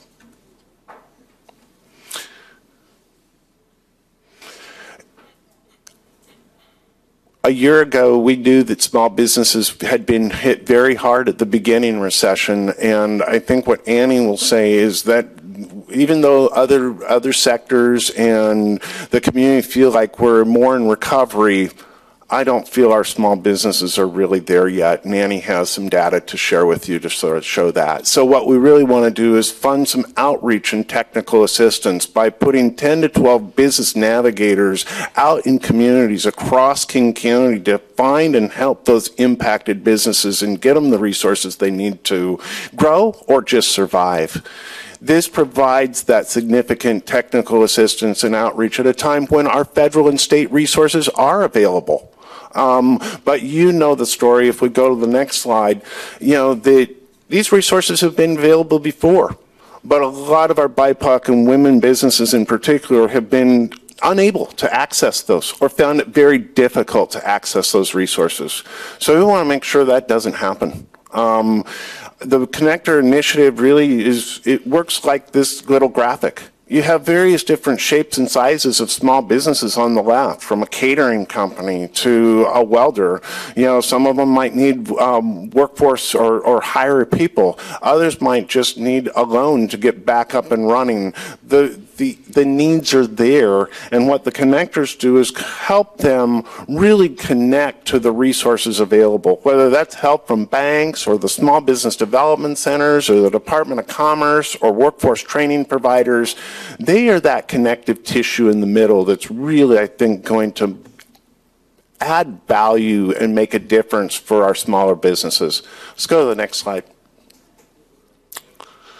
So the connection really would be culturally knowledgeable advisors that can help businesses in our underserved communities.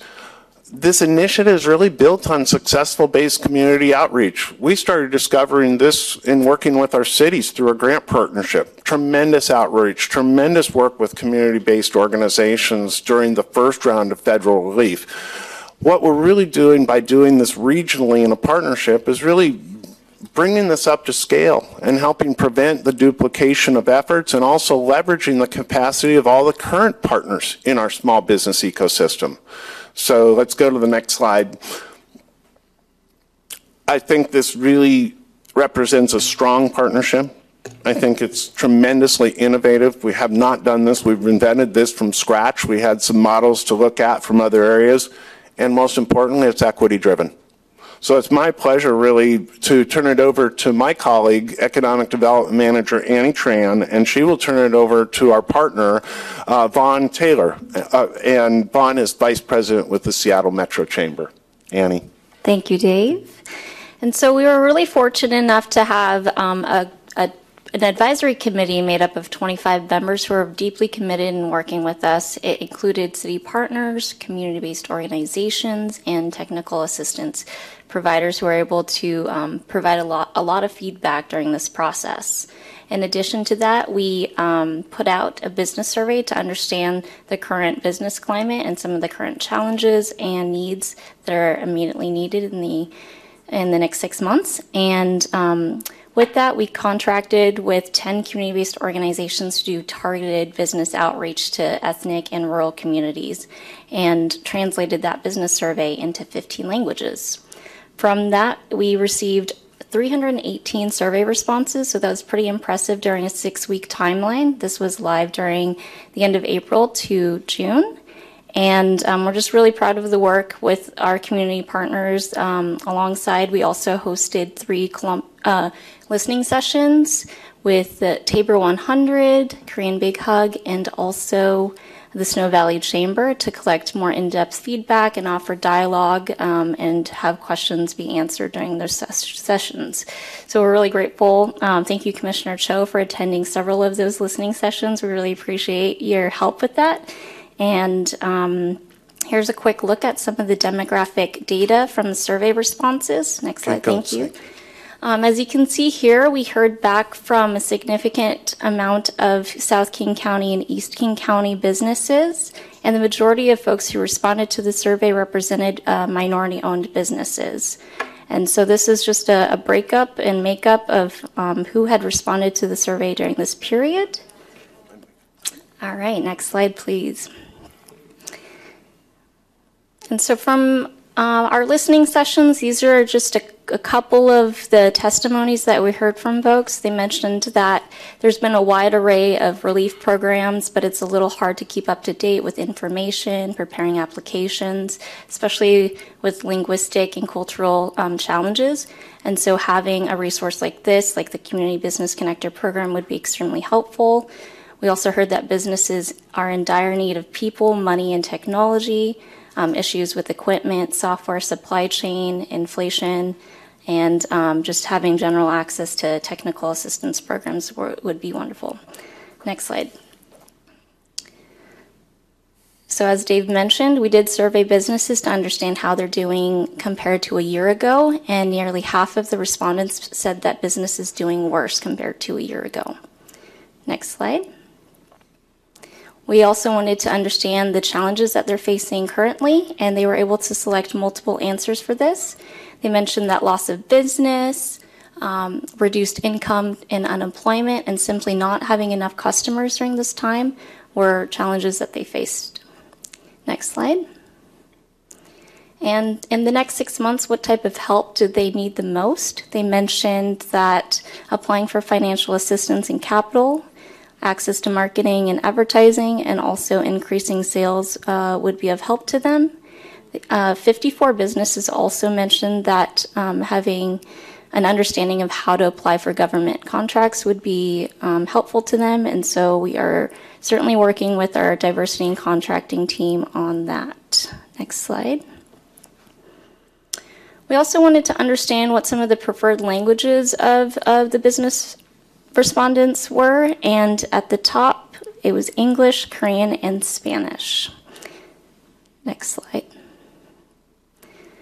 We also wanted to understand that if community business connectors had the ability to speak multiple languages, would they use this resource, or if it was available in their preferred language.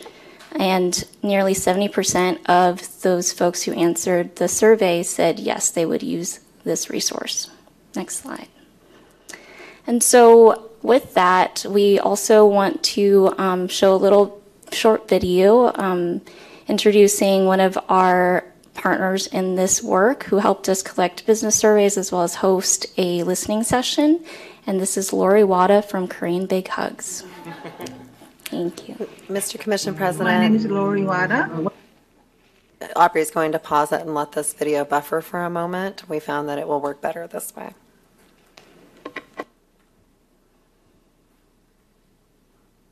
My name is Lori Wada. When pandemic broke out in 2020, I was asked to help people applying for unemployment. These are the small business who were mom and pop operating. I could see them working day and night, almost 7 days a week, for just to survive, just to be able to send their children to higher education, just to achieve their American dream. I think that Port of Seattle, the idea is really good to have a business connector program. There's a connector program, could find a resource for them for their needs, but also some legal advice or some mitigator between the landlord and small businesses so they don't force to shut down. And that really, to me, helped them survive barely, but they survived. So those are three things that I think Business Connector can play as a role to really build the resiliency into those small businesses.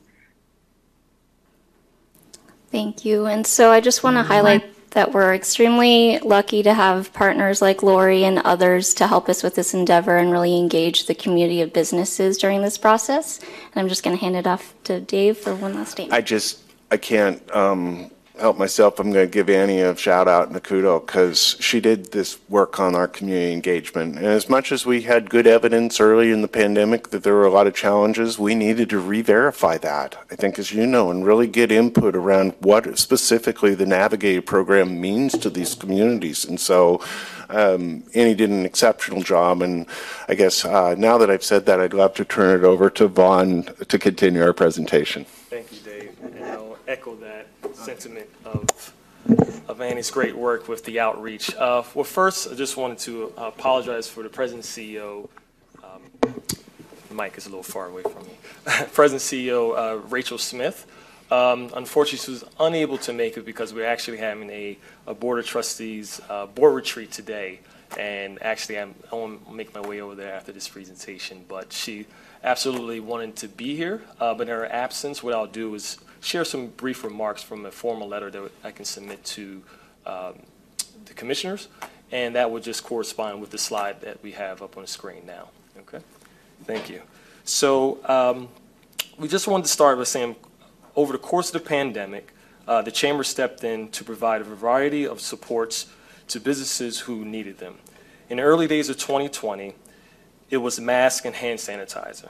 We all remember that, right?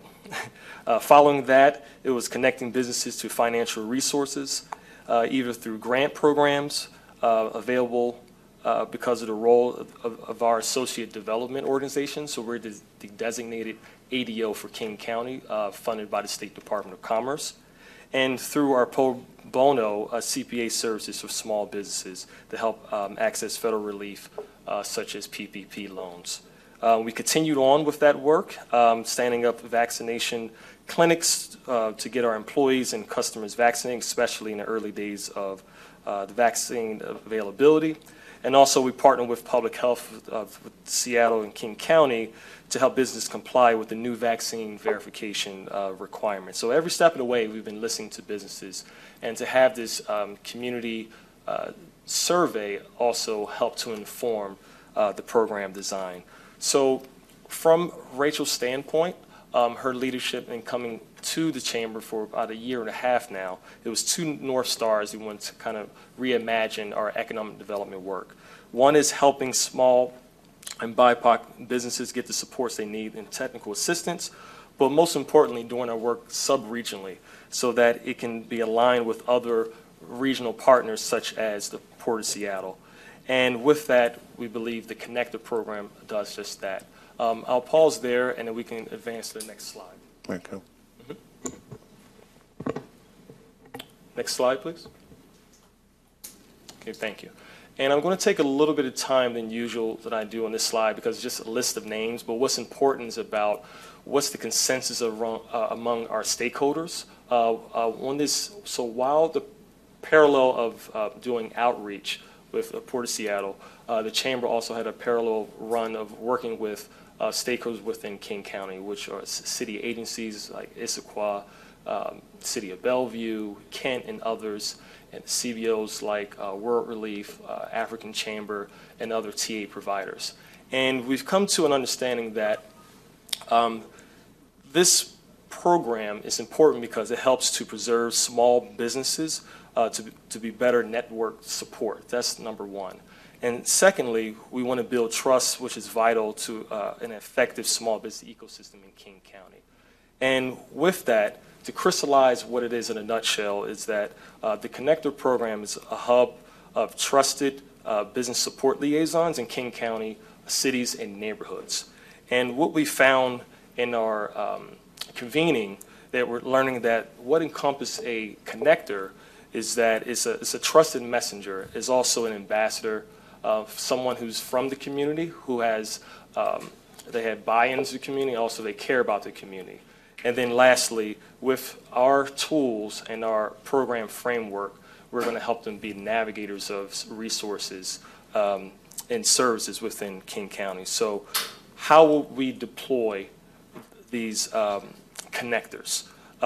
It's going to be a local business visitation program, and it's going to utilize a help desk ticket system to coordinate small business support, in short. So if we can advance to the next slide, I'll go into how the referral process would work. So first, it starts with the business owner. That's what this program is about. And we're going to use a tool, as I mentioned, a help ticket tool. And when that need or request is generated, then we'll advance on to the connector that will then pinpoint specific needs from the initial inquiry from the help ticket. And then we will coordinate business services between TIA providers within our network. Next slide. And what I just want to mention about the referral process is not only that we want to achieve efficiency, we also want to look at being equitable both on the side of the small business owner that has barriers to language, culture, and also geographic location, but also equity on the side of making sure that it's a healthy ecosystem so that TIA providers are also getting a fair share of referrals. So we're looking to present a short list of options that accurately fit the need of the business owner. And what we have presented today is just the timeline going forward from program implementation, which will start on August 1st with the RFQ webinar, which will talk about much of what I discussed today, but more in detail about the process of the connector program, how trusted messengers can apply, and then how we're going to train them and also work with outreach so that they're equipped to make accurate referrals. And that will happen around the fall of this year once we make selections of those applicants. Next slide. And this is just a timeline describing what was just mentioned in the previous slide. Next slide. Next slide, please. Well, at this point, I just wanted to make a highlight that at the point to make this all possible and to select and award our connectors, we're proposing 7 connectors within King County across at least 3 to 5 hubs. So right now we're designing that map where the connectors can be placed geographically, but also be available by, let's say, by language or culture. So we want to make it not only geographically based, but community based on those barriers. And by year 2, we'll have a combined total of at least 10 connectors in the field.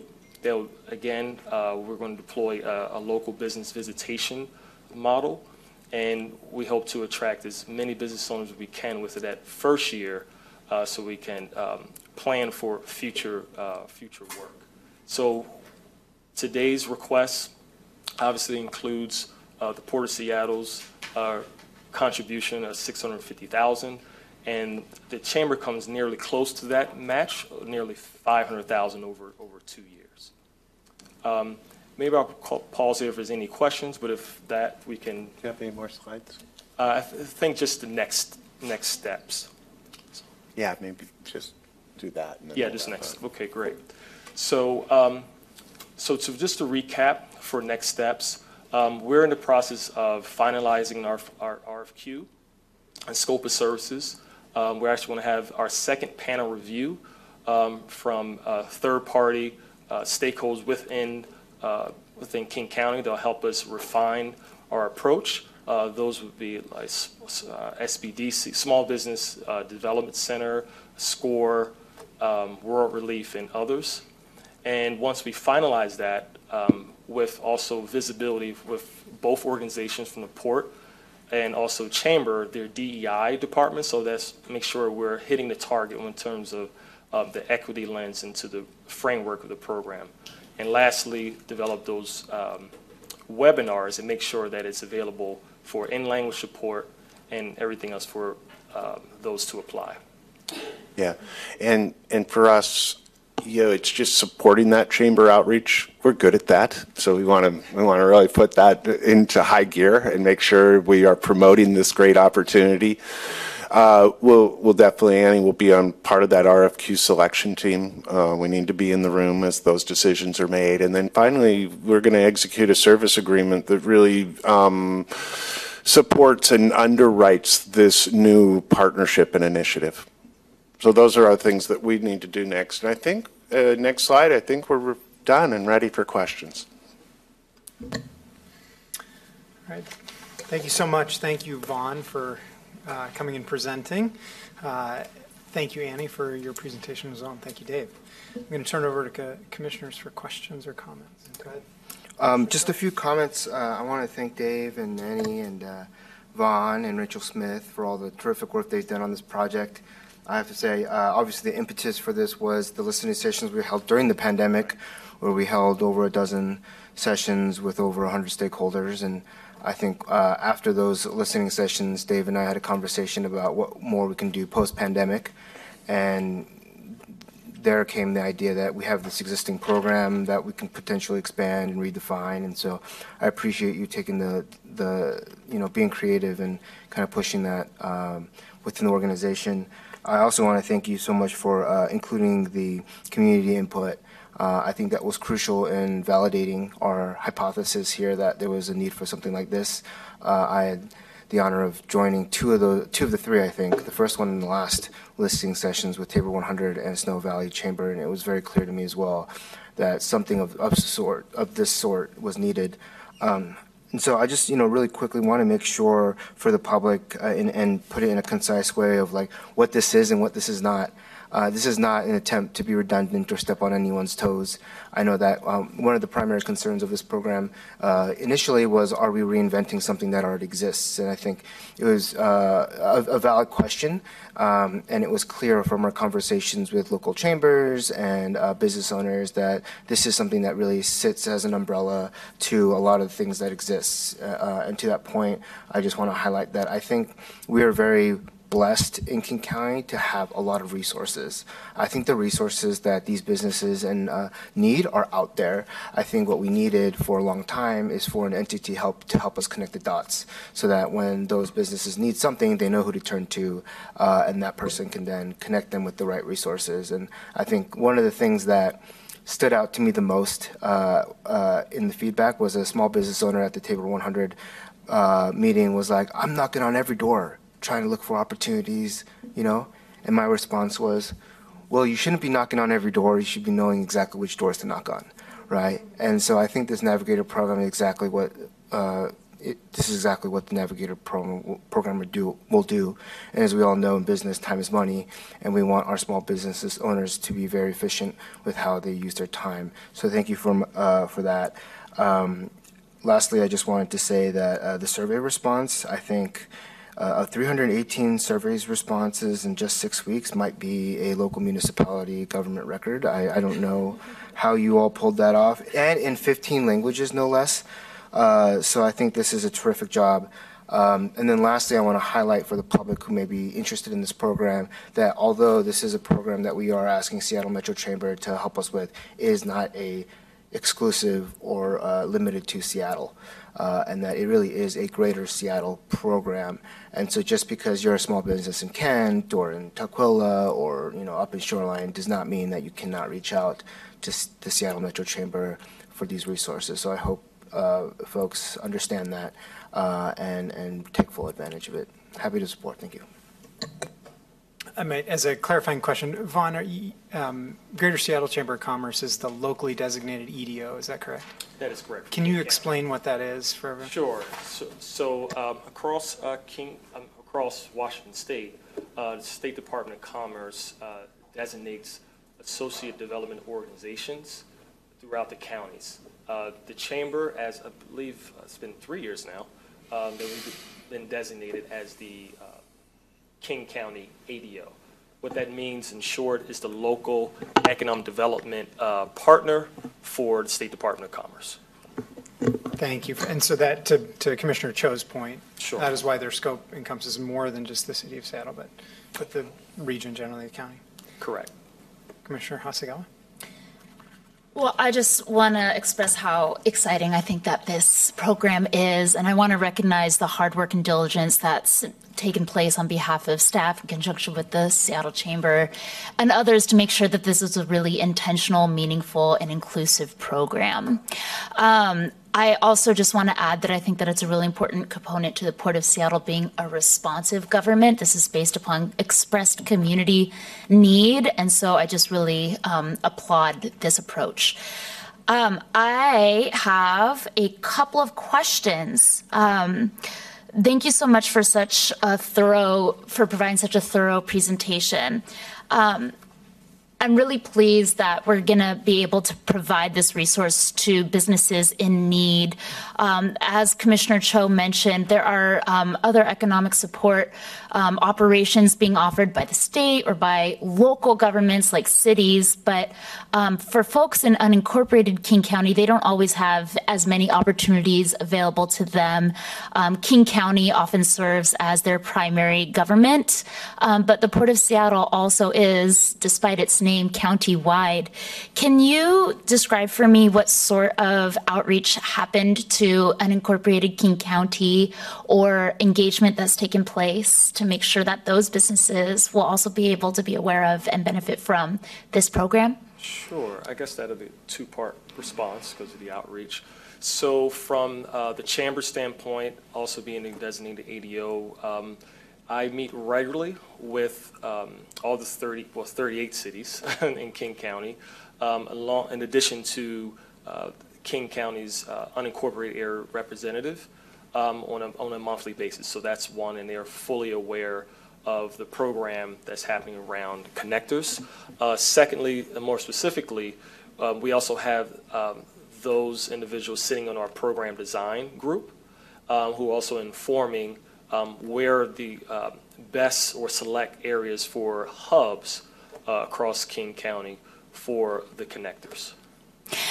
Thank you. In terms of eligibility to participate in this program, we know that this is county-wide and that there's a concerted effort happening to unincorporated King County. Does that preclude Seattle-based minority businesses in historically redlined neighborhoods like the CID or the CD from accessing this program and benefiting from what it has to offer?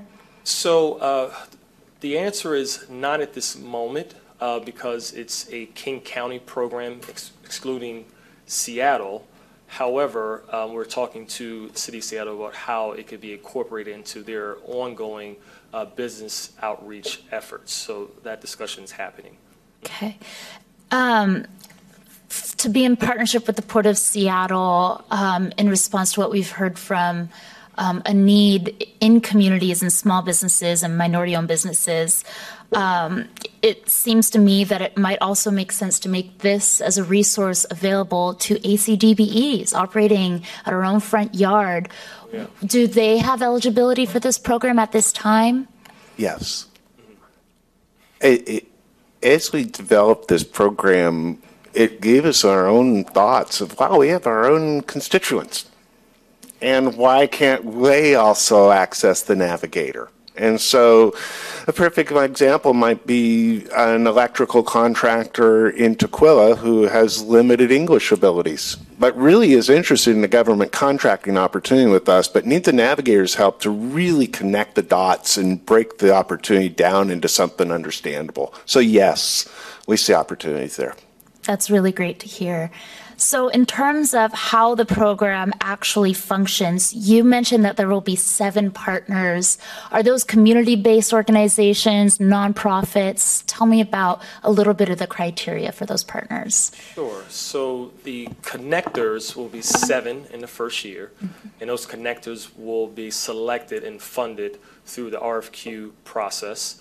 They will be either individuals or organizations, typically CBOs or TA providers. They will be designated as the connectors within King County across at least 5 different hubs. That's wonderful and really lives the spirit of what you described as a trusted messenger. Where in your evaluative criteria does language access services fall when you're considering who these 7 partners will be? Yeah, good question. Because we all know 7 is not enough. It's a nice number for completion, but we have identified as a group between organizations and within our program design committee that not only, as I mentioned, geographic location is important, but also, let's say if we have someone who's situated maybe in South King County, but they happen to speak Spanish, we can utilize their cultural background and also their language capability to help someone on the north side, for example, even though they're based in South King County. I think that that's a really important strategy, recognizing that the language barrier can oftentimes be more significant than the geographic barrier, particularly in a virtual age. So if one person in one place can provide language access, why not to the full footprint of the program?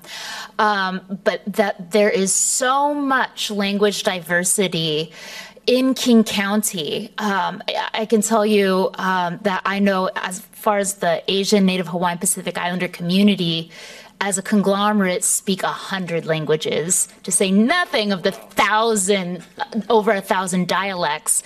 So language access is so challenging. During the pandemic, by 2021, we learned that only all but 3 Cambodian-owned businesses went under. And that's because even if there is an Asian chamber, for example, they don't necessarily provide the institutional expertise or the language access to those small business owners. So language access is such a huge piece, and it is a tremendous challenge as institutional actors in trying to think of the strategies on how to serve diverse populations. So that's why I raised that question up here, because I know there's been critical thought behind that on behalf of the staff, thinking of how to make a meaningful program that is effectively not duplicative. And really making sure we're casting as wide a net as possible to people that might benefit from it. So I just want to reiterate that as a huge piece of why I support this program, and just how important I think that language access is. And I had one other question that I know I'll remember as soon as I stop talking.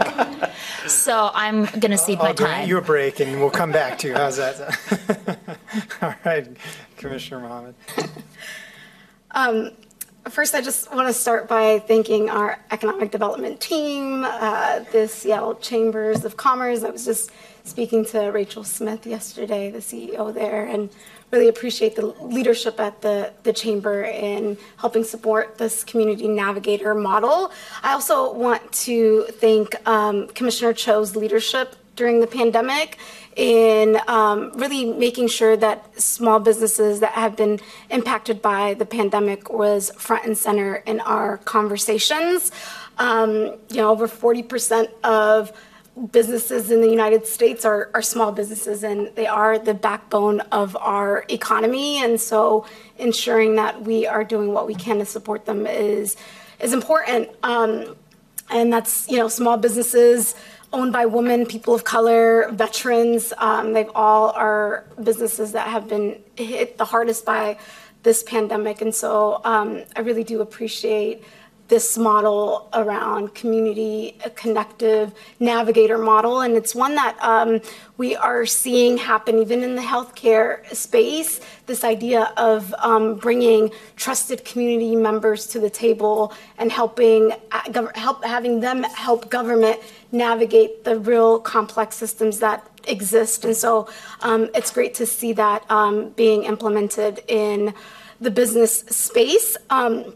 That said, I do have a couple of questions around the stakeholder meetings. Mr. Taylor, maybe I'll direct this to you.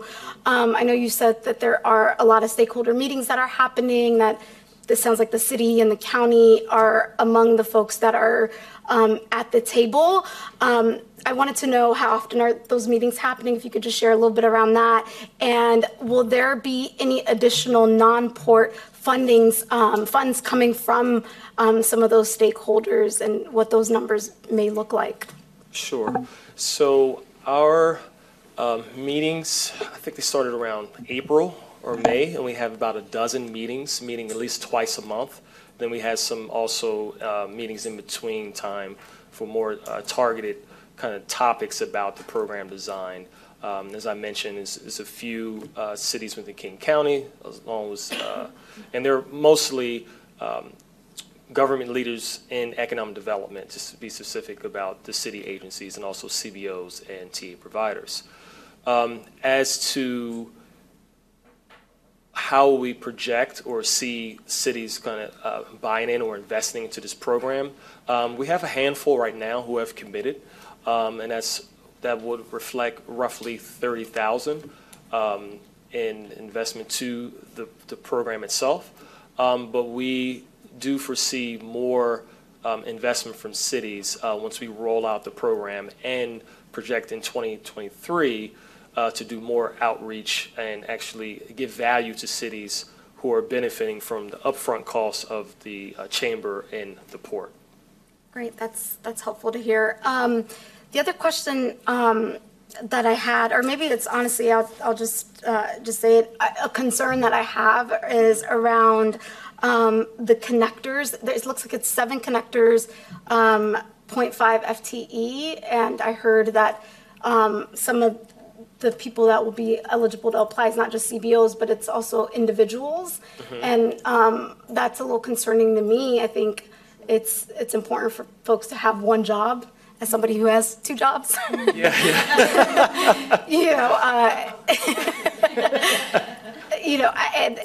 for our community navigators, I might be in a very privileged position to be able to maintain two jobs. Sure. That's a real challenge, and it's not a practice that I support, that individuals should have to work multiple jobs. And these contract sort of positions that we often put communities in is one that's challenging. And so I want you guys to be mindful of that piece. And I don't know if there's like a model that's attached to that, if this is like an individual that's a consultant connected to other sort of work. But if it's not, I think it's one that you guys should tread lightly around. Sure. And we equally have that concern if we actually heard that from some TA providers about the number of hours and the engagement, the number of engagement they can have with business owners because of the compensation to a part-time person. We hope we have 2 remedies to that. One, we hope that organizations that we do fund for the connector, they will have some capacity and could add a bump to that salary or support in some way if they hire someone from the community. That's one, or subject matter expert, something of that type. Second, we also hope that the trusted messengers are people who are already active in communities, doing what they already do, and they feel like they have time and capacity to commit to the communities in this different way. So is that a shop owner that has a part-time business, if you will, or a side hustle? Is this a community leader that's very active already and they're doing tremendous work and they're not getting paid already? This can be a boost to add value to their status as a trusted individual in their community. So those are some of the things that we hope, and we'll evaluate that in our scoring metric when we look at the applications.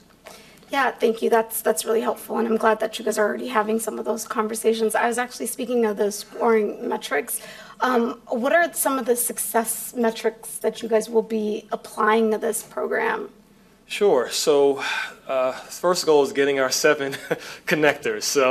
So we want to get as many applications as we can handle and screen them properly, again with an equity lens and a fair and equitable process. Doing that first. Second, bringing that group together to form a program orientation, and not just a way of just speaking at them. It's about helping them understand the landscape of what's going on in King County around resources and most importantly, introducing them to the cities, those local government leaders, economic development, the TA providers, so on and so forth. So making it more of a gathering of community, that's a win. And then by the end of the year, we hope to at least start building a database with each connector, at least 25 businesses in their community, and then start to roll out what is our outreach strategy with the port, at least 7 workshops and outreach activity along with training, and then we'll talk about converting those that database into actually referrals. So we're still thinking about that at the moment. But I think I can add some dimension here. That ticket's really important for customer service, but it's also a great accountability measure because that's how you track it, okay? And earlier in our city grant program, we have funded Startup 425. They have a ticket program, and at the end of the year, I get great reports. This is how many customers, this is what happened, this is how many got referral to loan programs, to referral to other sources of assistance. So that is really the centerpiece of this ticket system, and it's not, again, just customer service. It also allows us to be accountable. That's really helpful. Thank you both for that answer. Lastly, I just wanted to say that, both Commissioner Cho and myself sit on the Equity and Workforce Development Committee for the Commission, and we're discussing setting up a small business recovery ad hoc committee. This is a program that we want to follow very closely and see how it's developing. And I think it's also important to have some sort of connection to our office's equity and inclusion department and be in communication with them around some of the strategies that are going to be implemented. I think now more than ever, it is so important that we're in coordination and our organizations are communicating with each other regularly. And so I look forward to just learning more about what the collaboration looks like and who these 7 individuals end up being or organization. Again, thank you guys for your leadership on this. All right, and I'm going to give Commissioner Hasegawa her second bite at the apple, and then I'm going to turn to Commissioner Feldman. I promise to keep it quick. So in terms of the ticketing process, I guess I just want to formally request that we collect the information through that ticket at the front end about preferred language. And then if tickets fulfilled is a measure of performance, I hope that there will also be future flexibility in the program to evaluate what sort of services we provide and how we provide those services. So an ongoing educational evaluative process internally as service providers in conjunction with those 7 connectors. I think it's going to be really important. Flexibility to the emerging and evolving needs, especially given the population growth of the area and the change of the business landscape. So just want to say happy that you said that. One of the goals I didn't mention, forgot, but you jogged my memory, is that we want to form a task force to actually oversee this program going forward so we can modify it as we go, which is best practice when we talk about any business visitation program, and BRE is very important to have kind of an oversight to the programming. And to the point about the metrics, we will have a dashboard, and we're developing a scorecard, which, takes some time to perfect, but that'll be a component of the help ticket. All right. But that actually was not the question that I remembered that I forgot. Okay. So that was just, anyways. Something that I talked about with CEO Smith and also Executive Director Metric that I just thought I would float by you is just in consideration of the pandemic and how it really highlighted the critical need to access to healthcare for a larger population and the role that an employer has in American society in creating that bridge to healthcare.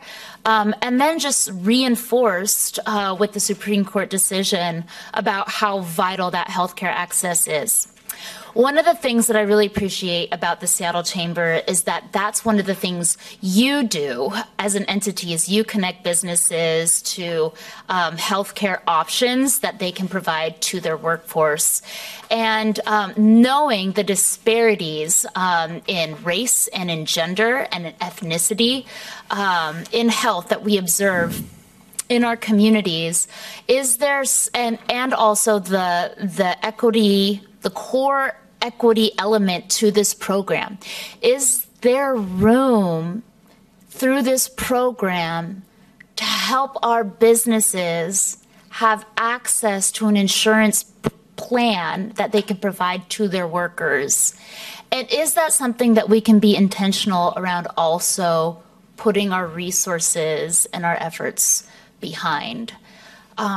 So I obviously don't expect anyone to have an answer for that today, but I do think it's really important that we think about this as an opportunity. Well, one way I can connect that is once we get a better handle on efficiency, and also we know equity is a part of the program design, and because the program framework focuses on putting boots on the ground, visitation to businesses, and we all know when you talk to small business, it's not just their business concerns, it's their challenges personally, and that's oftentimes intertwined. Health is one of those. Once we understand how to better get the information out to business owners, then we can take on opportunities to say there's a health institution that wants us to promote eligible health care, benefits for individuals that fit this criteria. There's no reason why that couldn't be coupled with other information that we're sending to business owners about access to capital and the like. And I'd only add, it is about trust. Yeah. And once you start developing that rapport and providing customer service, well, I helped this person get to a bank and they got some funding and they raised some issues about HR and people. That's an opportunity. Yeah. And I just think, in my experience doing a lot of this outreach and talking to business owners, I'm keen to listen to what their needs are, but also as you develop that rapport of trying to help them and educate them on how to do better or take advantage of some great resources out there. So I think we can do that. It just, it will take some thought and some intentionality. You're right. Yeah. Thank you. Commissioner Fellman? Well, I do greatly appreciate my colleagues raising all these points and don't need to be overly redundant. I do see that there's a great reflection of very much a lot of thoughtfulness, and the partnership with the Chamber really does seem to flesh out the great work that the Economic Development Program has been doing for these years. So I feel quite confident in the intent as well as the means of implementing this program. I do want to, having said that, elevate the concern or issue that Commissioner Mohammed raised. While the Port of Seattle is all about creating quality jobs, it often doesn't include the commissioners, or we're asking the same thing of the navigators to go and help other people get their quality job while paying them half-time. And so I think the expectation is very high. And I think, as was stated, that hopefully these people are in the position to be able to have the ability to do that. It is like public service, somewhat of an act of love. And hopefully we will not be putting them in undue stress to accomplish this worthy work. Thank you, Commissioner Fellman. So this has been an interesting conversation for me. My background, Vaughn, we haven't met before, but I was a small business owner for over a dozen years and then moved into a role as a business coach for one of the technical assistance CBOs that you'll probably hear from in this, a group called Ventures. Okay. And so hearing this whole conversation, I kept trying to wear the hat of both my former colleague Beto Yarse at Ventures and myself as a small business owner. What would this look like as a potential customer of this program? And then what would this look like as a nonprofit director trying to maybe apply for these dollars and then incorporate it into the programs that they're already running? And so a few kind of questions came out of it. The first is, honestly, even in a small organization like Ventures, which had, roughly 10 programmatic people and then 10 folks that did administrative or managed the retail store, this is a pretty small drop in the bucket of their, so $300K a year in terms of what looked like salaries and benefits for the navigators. So one of these organizations could easily swallow up this program and do it. And so the idea, I think, of having multiple, I'm a little skeptical of the idea of multiple awards to multiple organizations. I understand the value of that would be, getting out into more communities.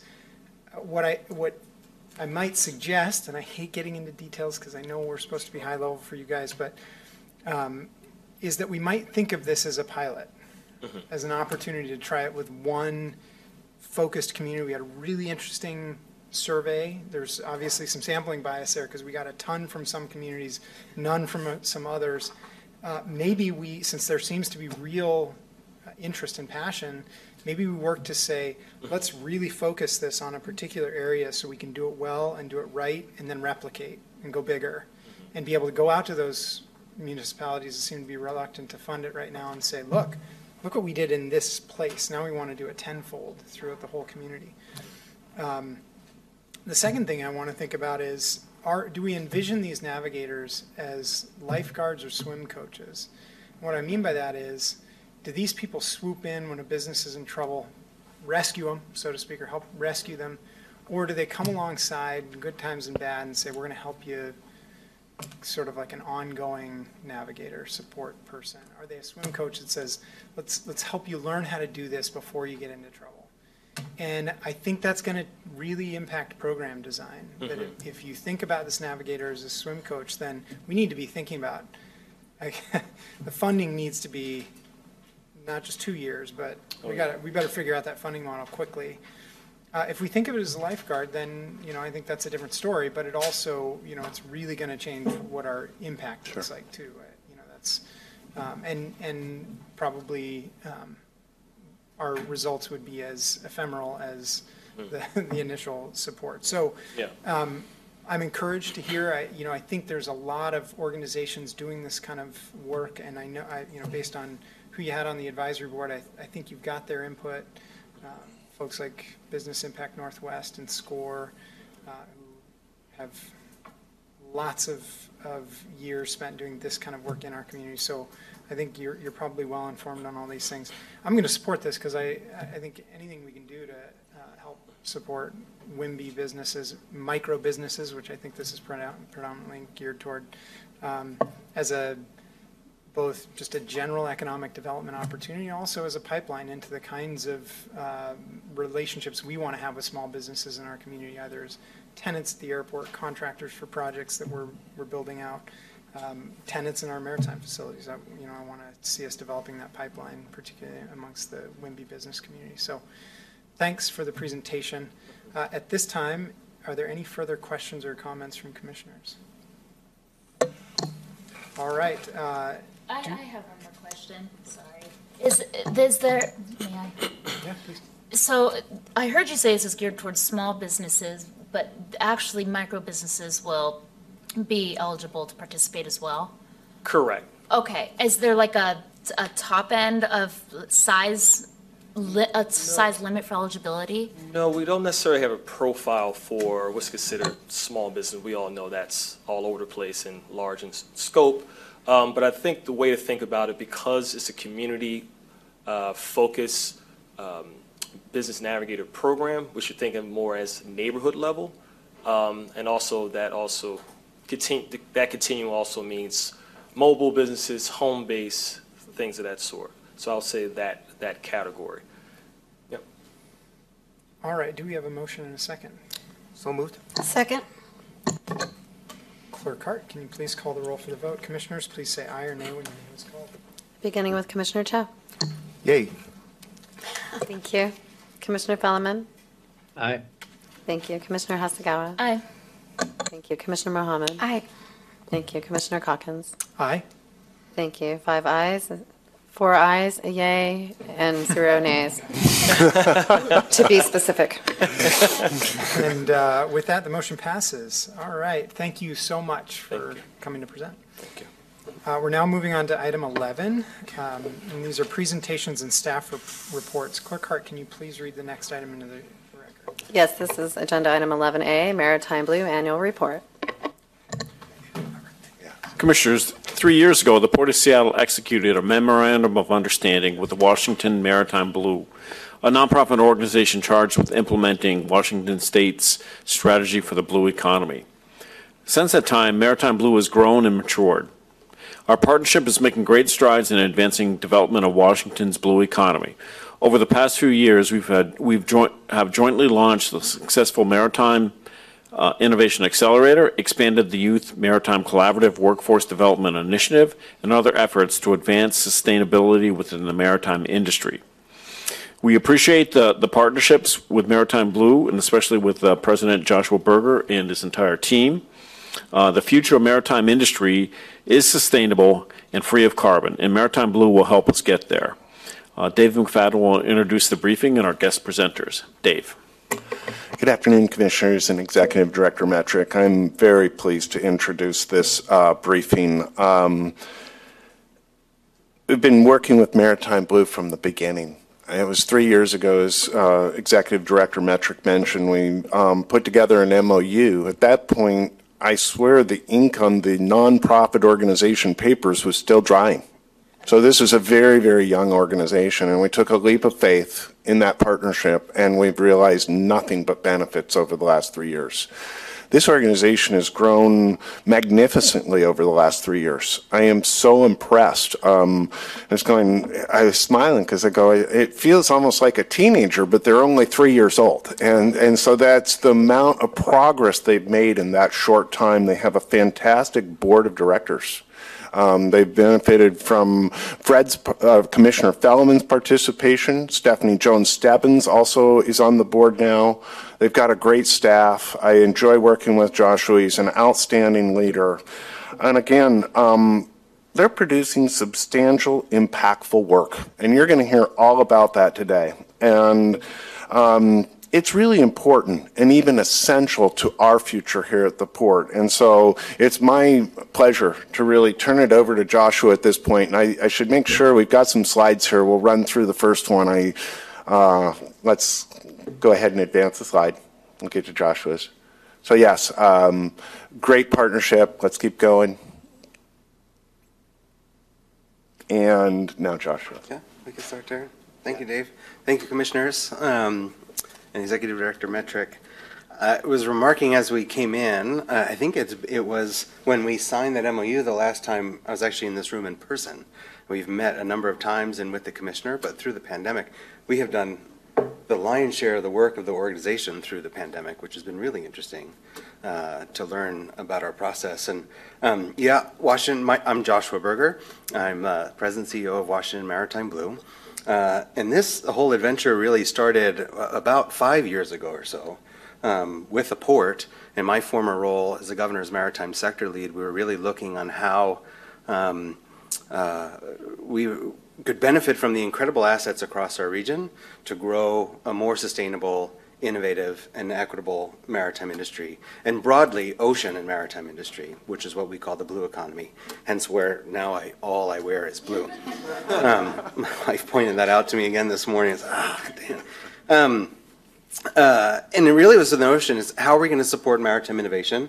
We came to Dave and we're thinking about a maritime innovation center. It was sort of the top of my list as an edict from the governor to be thinking about. And instantly we found and coalesced around how we do innovation.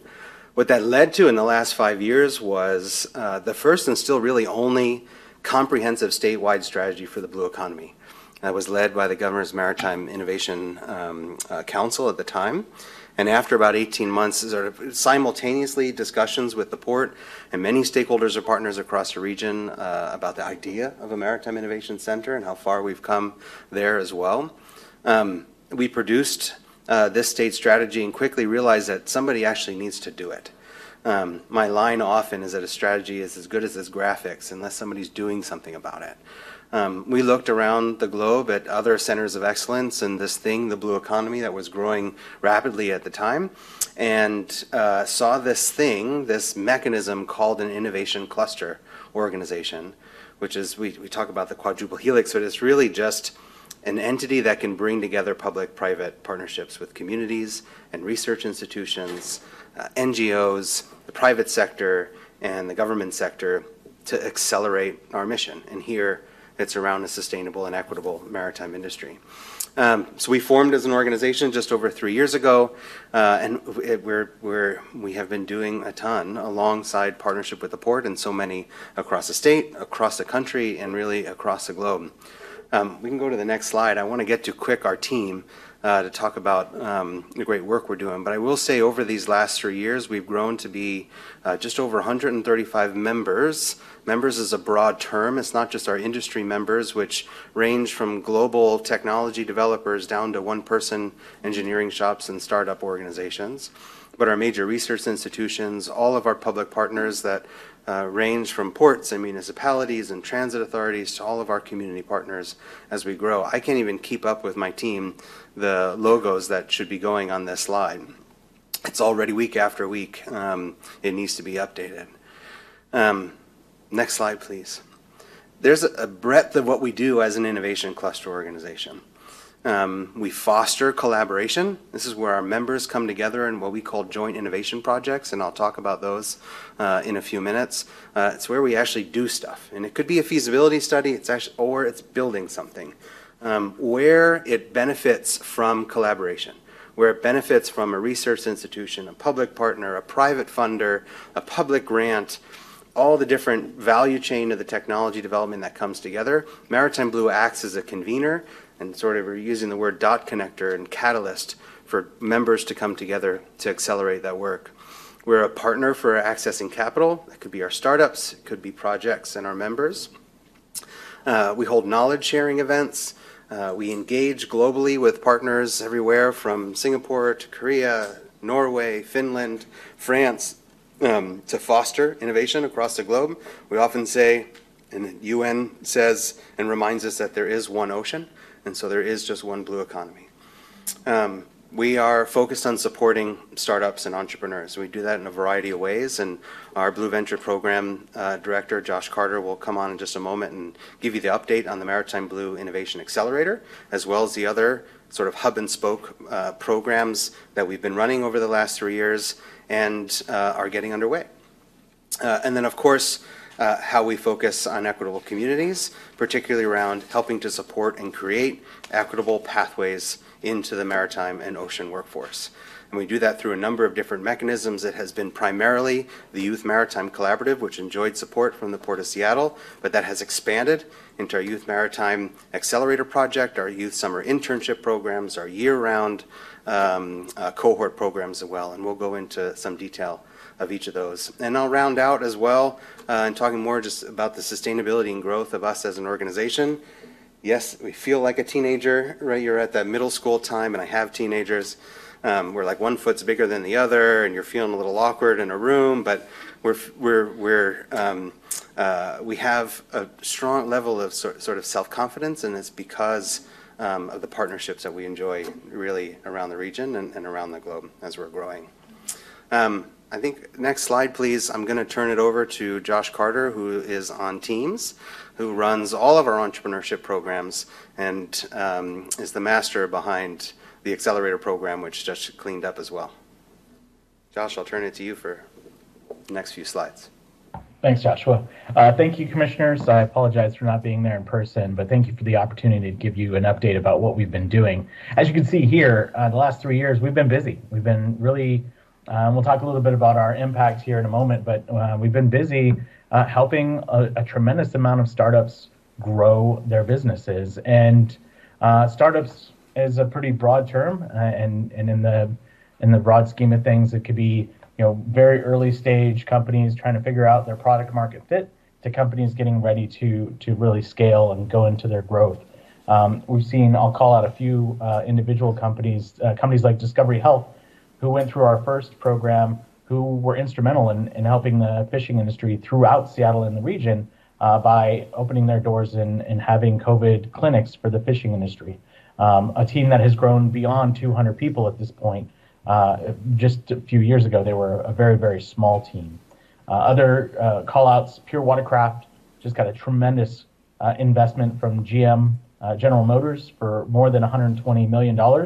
They took about 25% of the company, and now they're out building outboard electric motorboats or motor engines for pontoon pleasure crafts, and growing rapidly.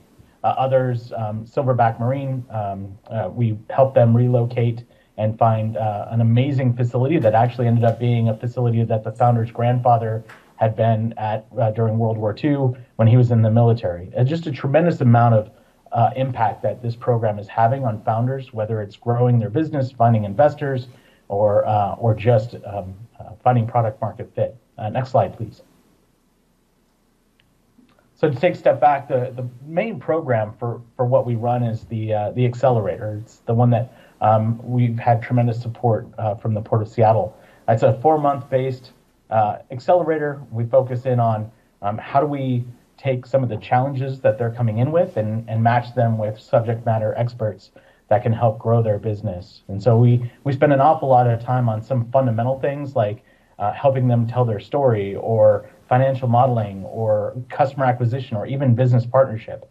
But for the most part, we take the founders as they come in, we figure out what it is that they're struggling with, and we build a curriculum as we go. So as a result, no two programs are exactly alike, but it also means that we have the maximum amount of impact we possibly can by putting them together with amazing people.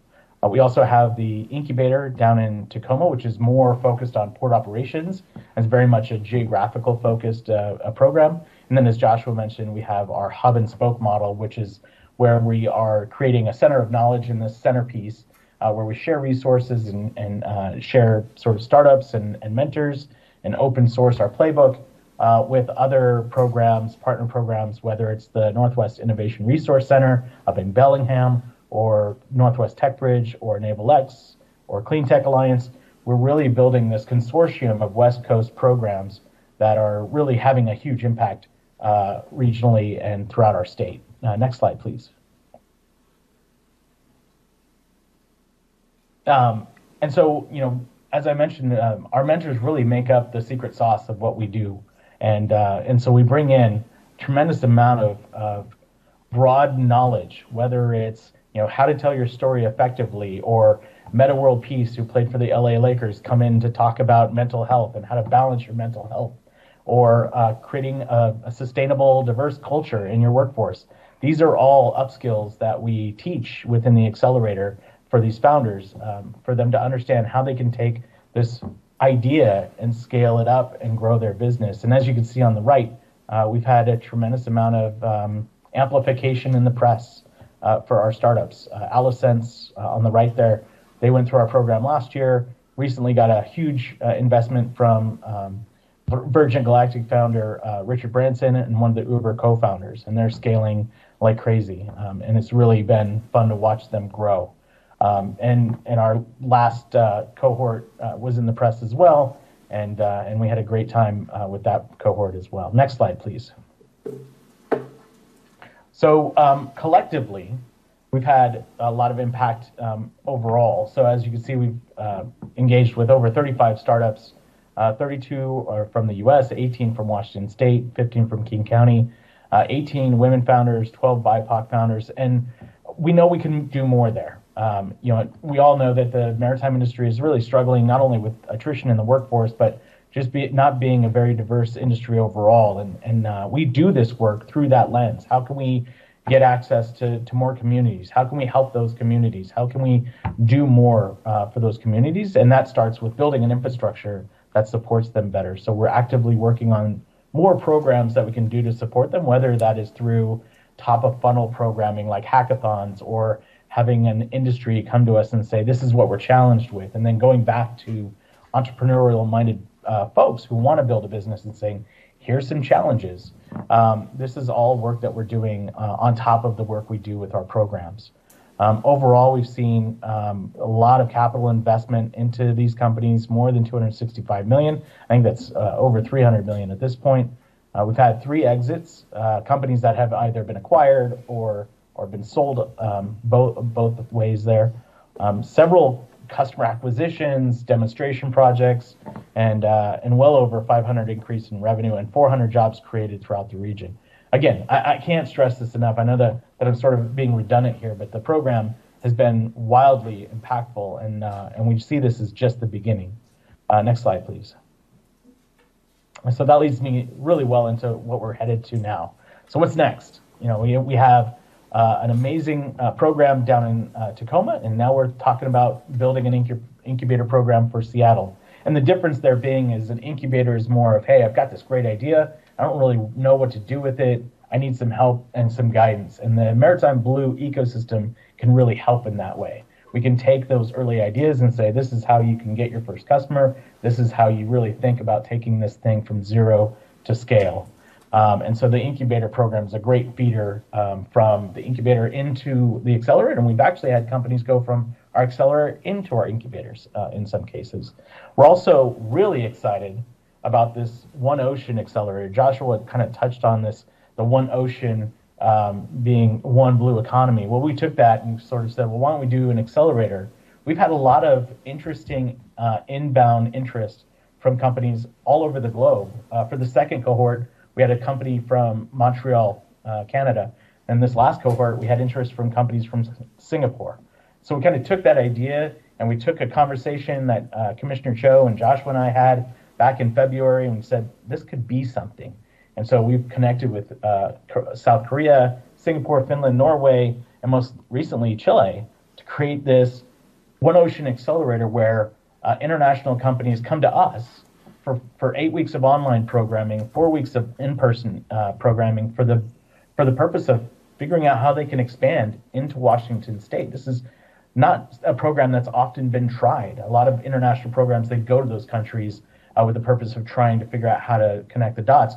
But we're bringing them here, which is just amazing, and we're really excited.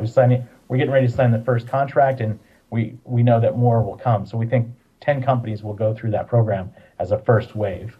We're also, like I mentioned, we're keeping up this collaboration thanks to efforts by Dave McFadden. We're connecting dots between Anchorage and San Diego and Oregon and California and bringing everybody together. We're going to do a Blue Ventures Alumni Summit, and part of the sort of beginning of that summit in October is bringing everybody together in one room, sort of like this board meeting. Like, how can we better be more deliberate about the programming we do? How can we be more deliberate about open sourcing what we do as a curriculum? How can we open source our mentorship? How can we be more deliberate about what we're doing to have a better impact overall? And so I'm really excited that October 3rd and 4th, we're going to invite all of the alumni from our accelerator, our incubator, and some of our partner programs to Seattle in the effort to further increase the buildup in their companies. So I'm really excited. I think that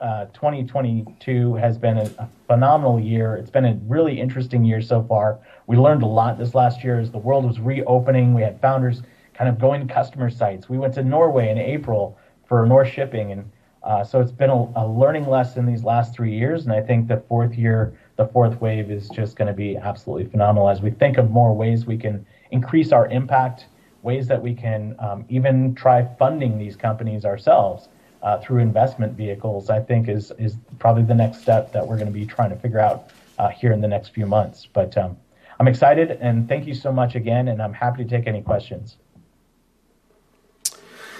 Thank you, Josh. What's exciting is that these startup companies and the breadth of our 135 members plus act as a nest for these companies is often the term that we use. They're a nest for our startups and entrepreneurs. They also act as a nest and a support mechanism for the development of our workforce pathways that we are supporting the development of. And I'll introduce and invite, she has a new title. Actually, had been the director of the Youth Maritime Collaborative, and Visna is now the director of Equity Engagement, which is encompassing more broad programming around equitable workforce development pathways and our engagement with employers across the sector. Visna, I'll hand it to you. Thank you, Joshua. Good afternoon, commissioners. It's great to be here. As Joshua mentioned, my name is Visna Hoy, and I'm the new Director of Equity and Engagement. And I'm really excited to talk about our achievements with our workforce development programs. I'll go ahead and begin with the Youth Maritime Collaborative. The YMC is comprised of government, educational, and community stakeholders who work together to provide accessible and inclusive access points into career and educational pathways. And we do this for all youth, but we have a special focus on youth of color and youth from underserved communities, young women, and low-income youth. And the YMC creates career pathways and educational pathways through experiential learning events, mentorship, and paid internships. Next slide, please. So as mentioned before, the YMC is a group of caring entities. Our partners extend all throughout the region, and we meet monthly on the third Thursday of every month to talk about resources and ways to create more accessible access points for youth of color and underrepresented youth. We also have our expanded maritime collaborative, EMC, and this is an academic year-round program, and we work in partnership with Evergreen Goodwill's Youth Maritime Program for a group of 20 to 30 juniors and seniors, and we give them these opportunities to participate with our partners such as Center for Wooden Boats and Sound Experience and Sea Potential. And these are after-school 6-week series programs. They get stipends and they get exposure to opportunities that many have never experienced before or it's their first time being on the water. We also have currently our Youth Maritime Accelerator Project, YMAP, which is an 8-week-long internship program. We provide $2,000 stipends for youth who successfully complete the program. And in the mornings, they receive training and upskilling based on a nationally recognized curriculum. And in the afternoons, they intern with a maritime employer that we've matched with them based on their skill sets and interests. And on Fridays, they also come together as a cohort and participate in experiential learning events. They go kayaking, they go around the sound on the Schooner Adventurous, and they really get that hands-on experience and a creation of sense of belonging, being that most of them are from, underserved communities or they are exposed for the first time to the maritime industry. What's really great about our programs is that we also provide equity trainings to all of our maritime employers. And these equity trainings are in two part, and they're offered 1.5 hours per day. And they're provided through our partnership with Evergreen Goodwill and others. And they're really a great way to introduce new concepts to maritime employers who may have not worked with youth from different cultural backgrounds. We talk about certain scenarios that they may face, but we really, at the end of the day, provide these positive takeaways for them to build great mentorship relationships, to see in advance some of the challenges that could rise and how to address them in a positive way. We've gotten great feedback from our maritime employers. They've been a great resource for them throughout these past couple of years that we've been able to provide these trainings for them. Today, we just had our first training. So we're just really excited to, one, expose this great multi-billion-dollar industry to a new generation of young, capable workers who have really been just excluded from opportunities. So we're excited to build that connection. In addition to that, we're excited to provide our employers the tools and resources to advance this new generation of skilled workers in this industry. Thank you. Thank you, Visna. I'll add that Maritime Blue, we're not program providers, so to speak, as much as we're program connectors. We often sort of use the term logo farmers. You'll see in our slides, we do a lot of putting logos in boxes and bringing them together, and we're that catalyst, and we're often just sort of the safe place for folks to collaborate, to build relationships, build trust, sometimes and often need to be vulnerable, especially as we're doing DEI work in predominantly older white male industry. But we find ourselves sort of in a role where we have those relationships built, and we can hopefully move the needle on a number of those issues. And we're investing now into a number of new different programs in order to do that, and certainly hope to continue to do that in partnership with the port. Next slide. And we'll have opportunities for further questions as we go, and we have one of our program managers on as well, Robert Brown, who's delivering program all the time.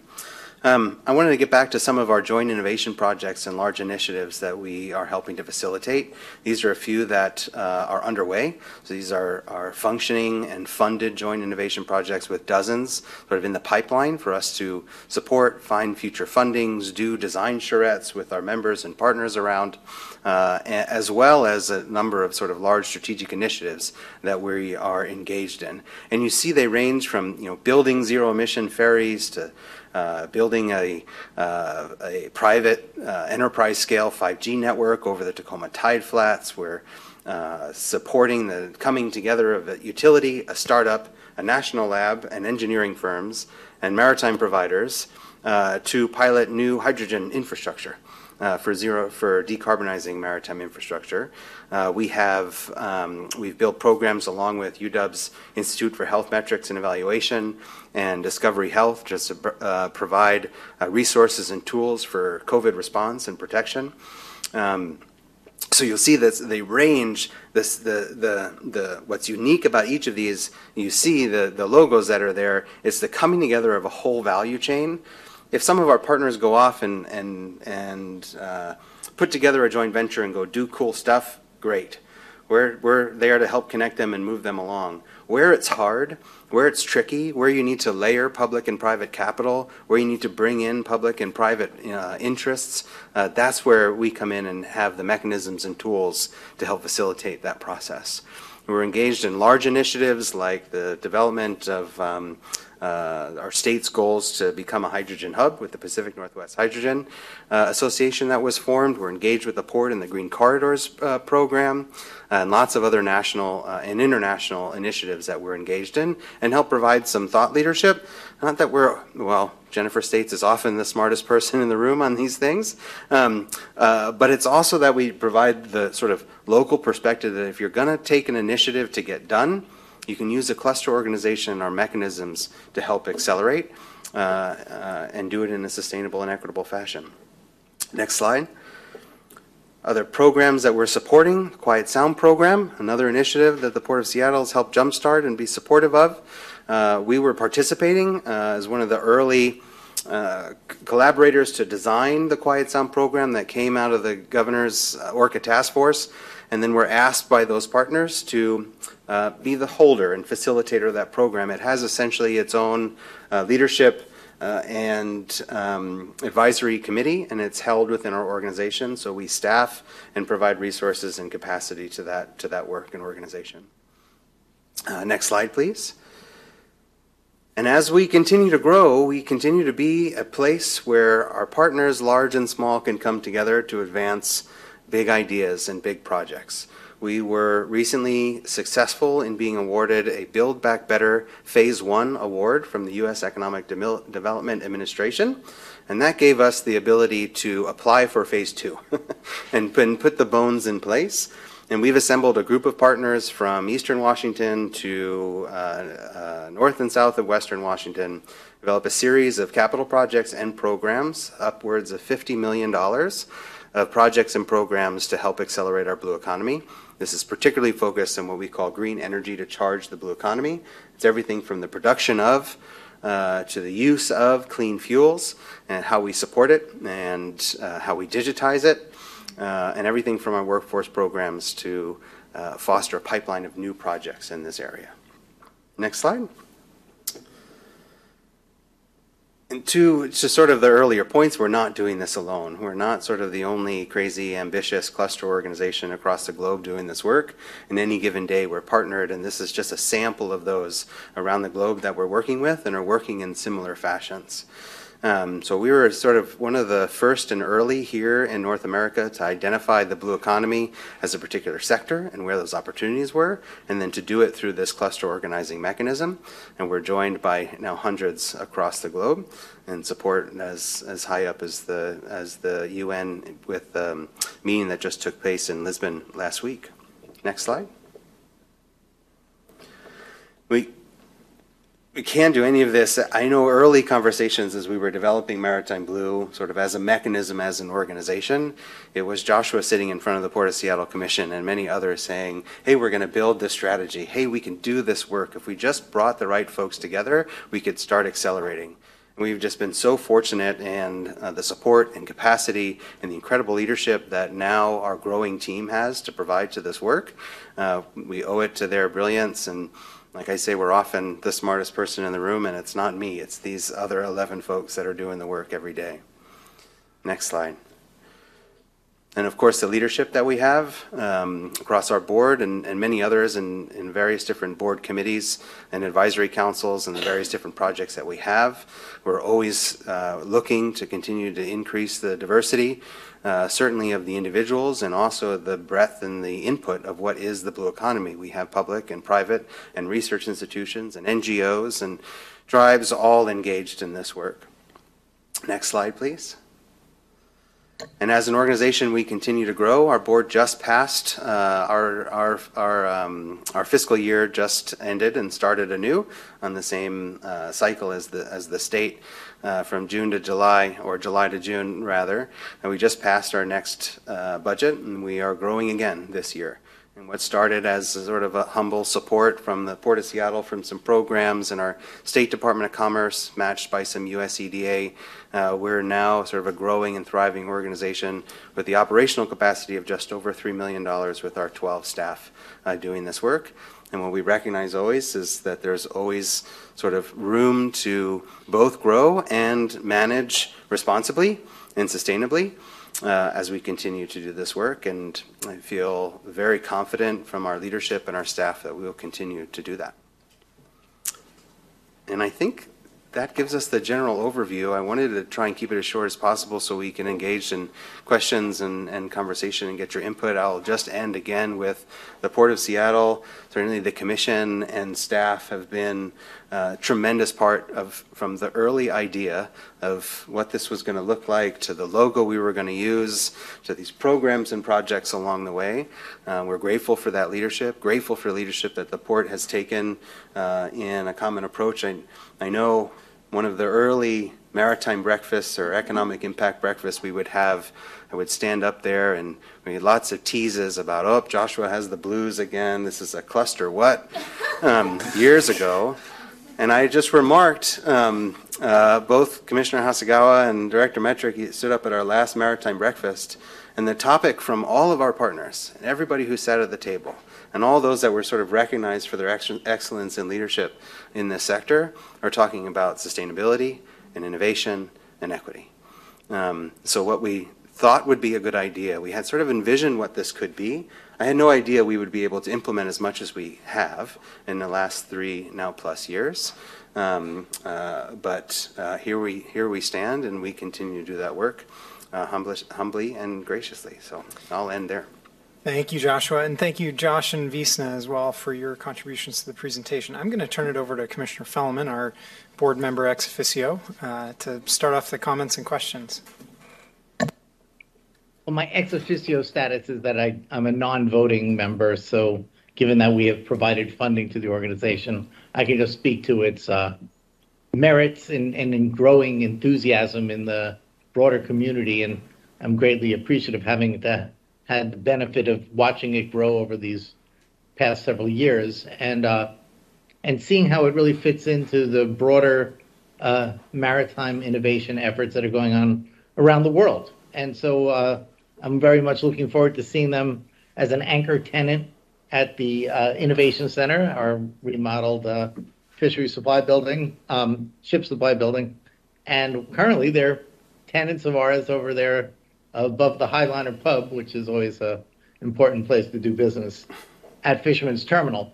So I just really would say that having seen the different participants that have come to be part of the innovation program, the accelerators, is really quite inspiring. And to see this source of talent that's out there, this latent capability, given the environmental and ecological challenges that are facing our planet and the ocean in particular, I'm a little less in despair, having seen the fact that there are folks who are actually making real progress to that end, and the fact that the port could be part of this inspiration to help nurture these organizations around. It's a lot like the effort we heard about earlier today, but with a real focus on the maritime. I see this as where there's real growth potential, and I appreciate the ability for Josh to put together such a strong team to continue making headway in that end. So thank you. Thank you, Commissioner Fellman. Any other questions or comments from commissioners? All right, Commissioner Hasegawa. I just want to express how exciting and consequential the work that Maritime Blue is doing. It has been such a privilege and a joy as a commissioner to be in partnership with Maritime Blue. And it has been really, I think, a consequential model for us to see the way that you are approaching transforming the maritime industry. With economic development to understanding, the interconnectedness of the supply chain to environmental and sustainability, all the components are there. And so I am just here to uplift and celebrate and resource the work that you are doing in such a meaningful and intentional way. I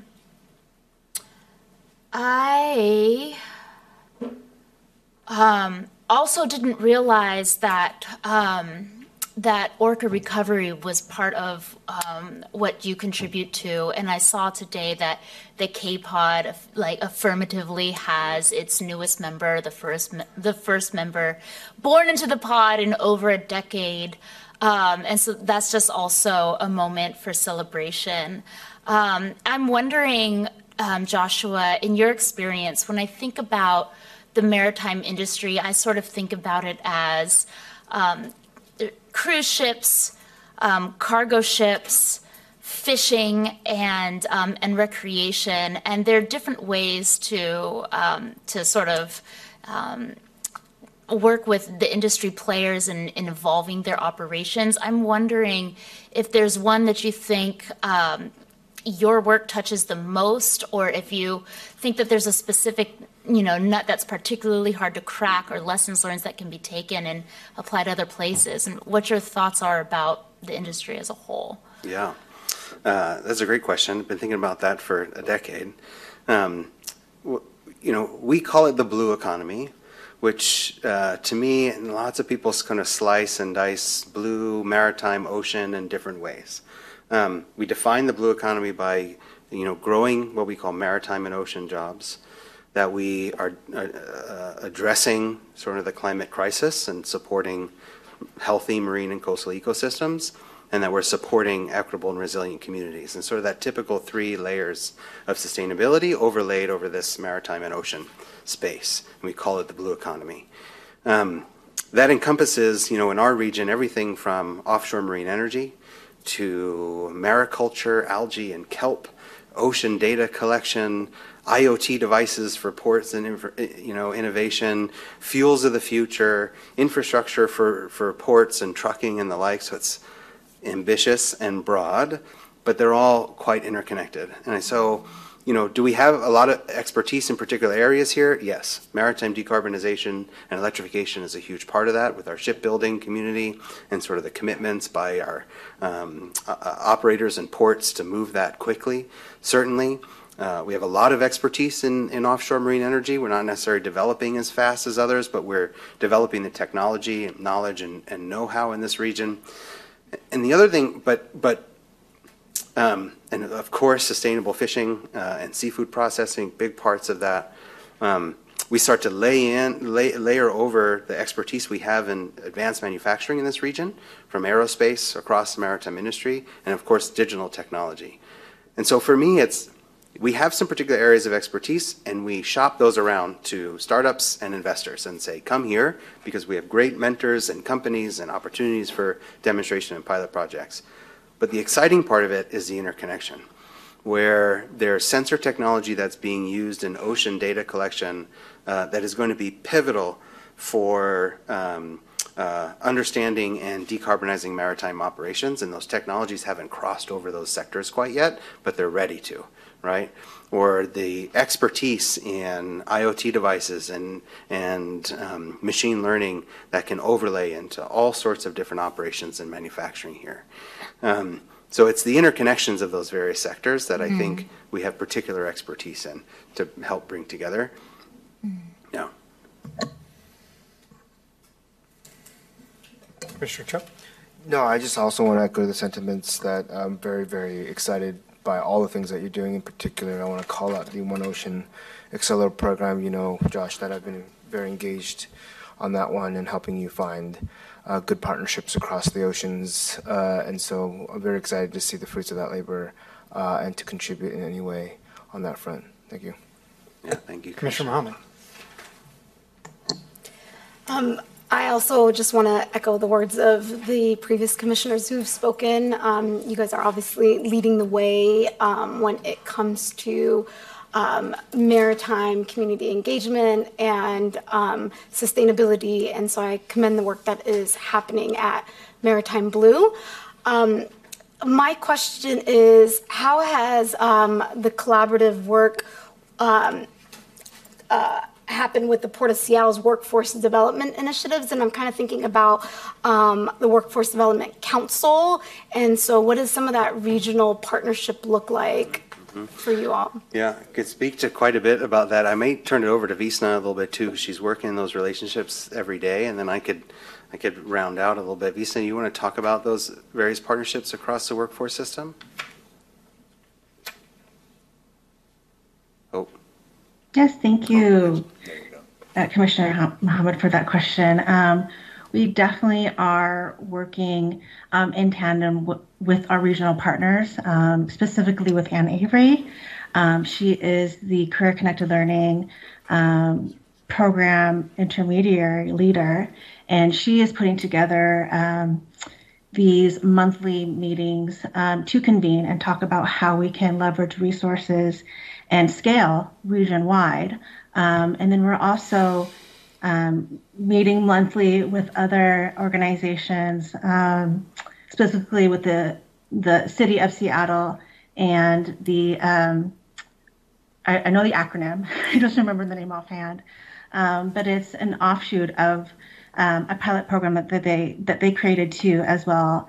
And it's a mix of program providers, training organizations who are also meeting on a monthly basis to talk about resources for youth employment. So with CCW and Avery, and also with, I think it's CCLIA, which is convening on a monthly basis as well, along with the King County Workforce Development Council, the upcoming roundtables with industry stakeholders is something that we're all connected to, and look forward to working together on leveraging resources and coming up with workforce development solutions.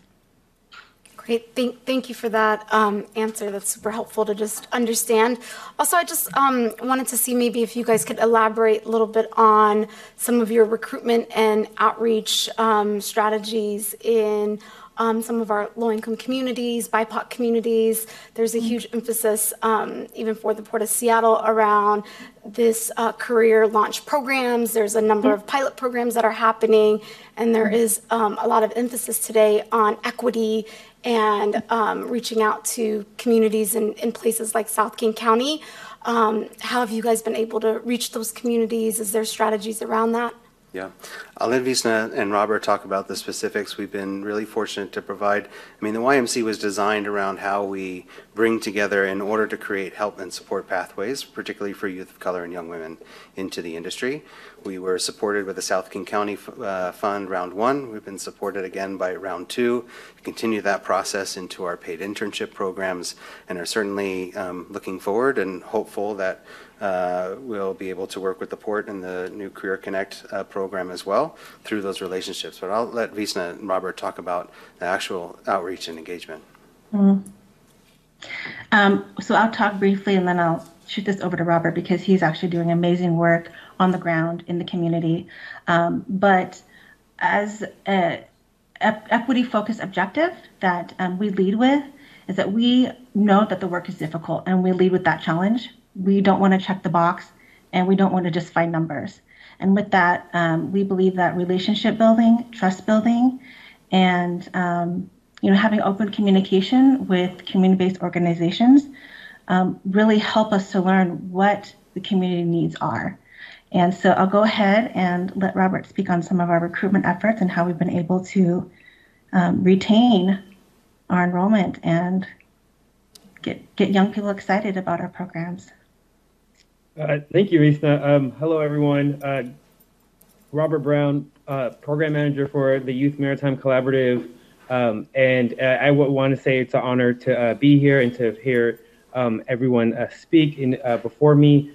So yeah, to answer your question, it's obviously we go through the high schools, counselors, people who are already connected with students from underserved areas, right? And that's something that I think has been a method that has been used and overlapped. However, we also, and me personally, I go into the communities into where these conversations historically just haven't taken place, right? So where we see a lot of our youth that we attend and we take, it's because they are in spots and opportunities that don't really get workforce development or career pathway dialogue going, right? So that can be anywhere, just in the neighborhoods, at sporting events, at regional picnics and potlucks, right? At very inner city, especially in South King County, cultural events